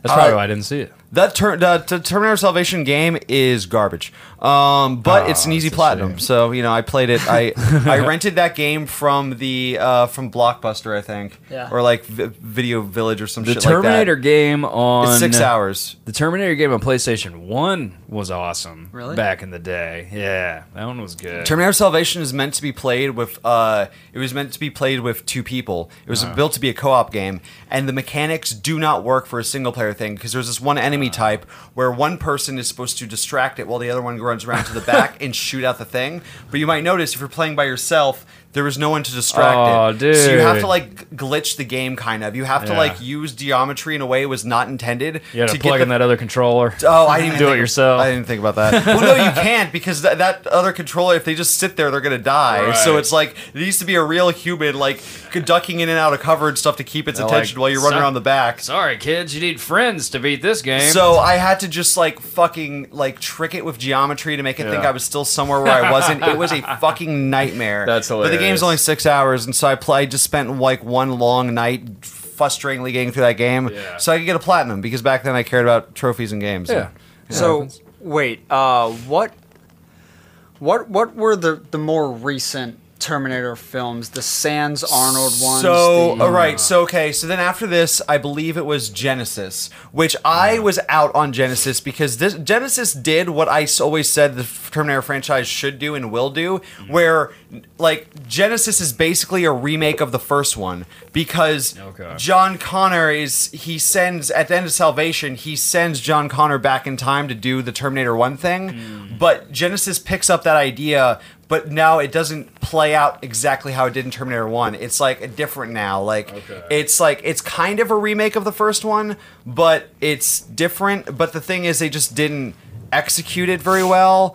Emily Clark's a weird cast for Sarah Connor, I think. Yeah. And I never saw it. I just wasn't interested in it. well, also As like I just didn't want to see it play out. I was like, I know they're not doing it the way I thought they're going to, so I just don't want to see this. there was like 2 of them, Genesis and then the other one. They were rated PG-13. Oh, which really? was just like get the fuck out of here with Even this. Terminator 2 was rated R. Yeah, hard R, Yeah, as they hard should R. be, but Yeah. they made them PG-13 so they could try and bring in bigger box numbers off it. Sell more tickets. So Sell then more tickets. Terminator Dark and rated PG-13. Now, Terminator Dark Fate is Terminator Genesis is the last one in the continuity. Okay. Terminator Dark Fate is a replacement for Terminator 3.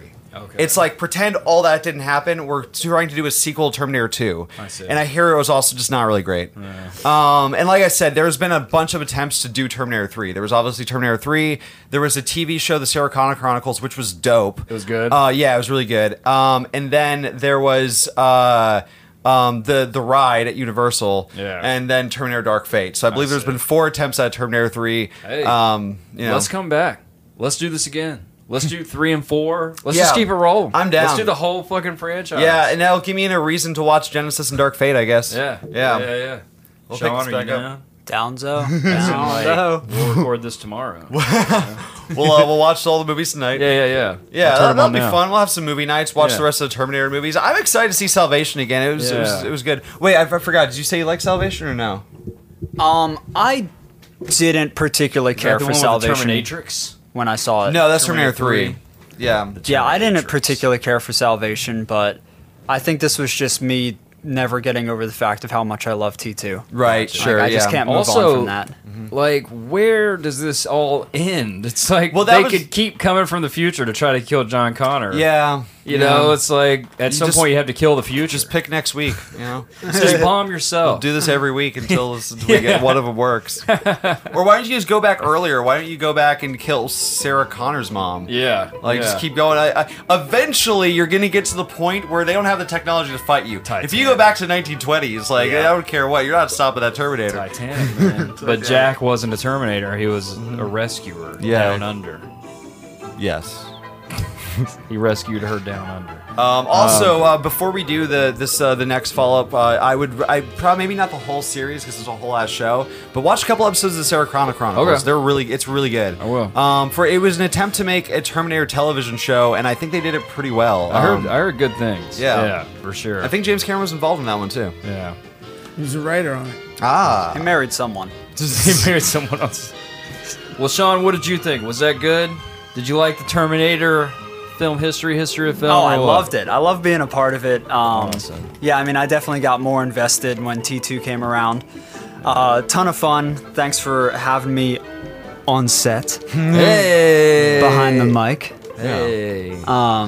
Yeah, no, I loved it diving in because, yeah, there's a ton of shit that you went over that I was like, I love this movie, and I had no idea about that. Good. That's what we try to do here at Film History, the history of film.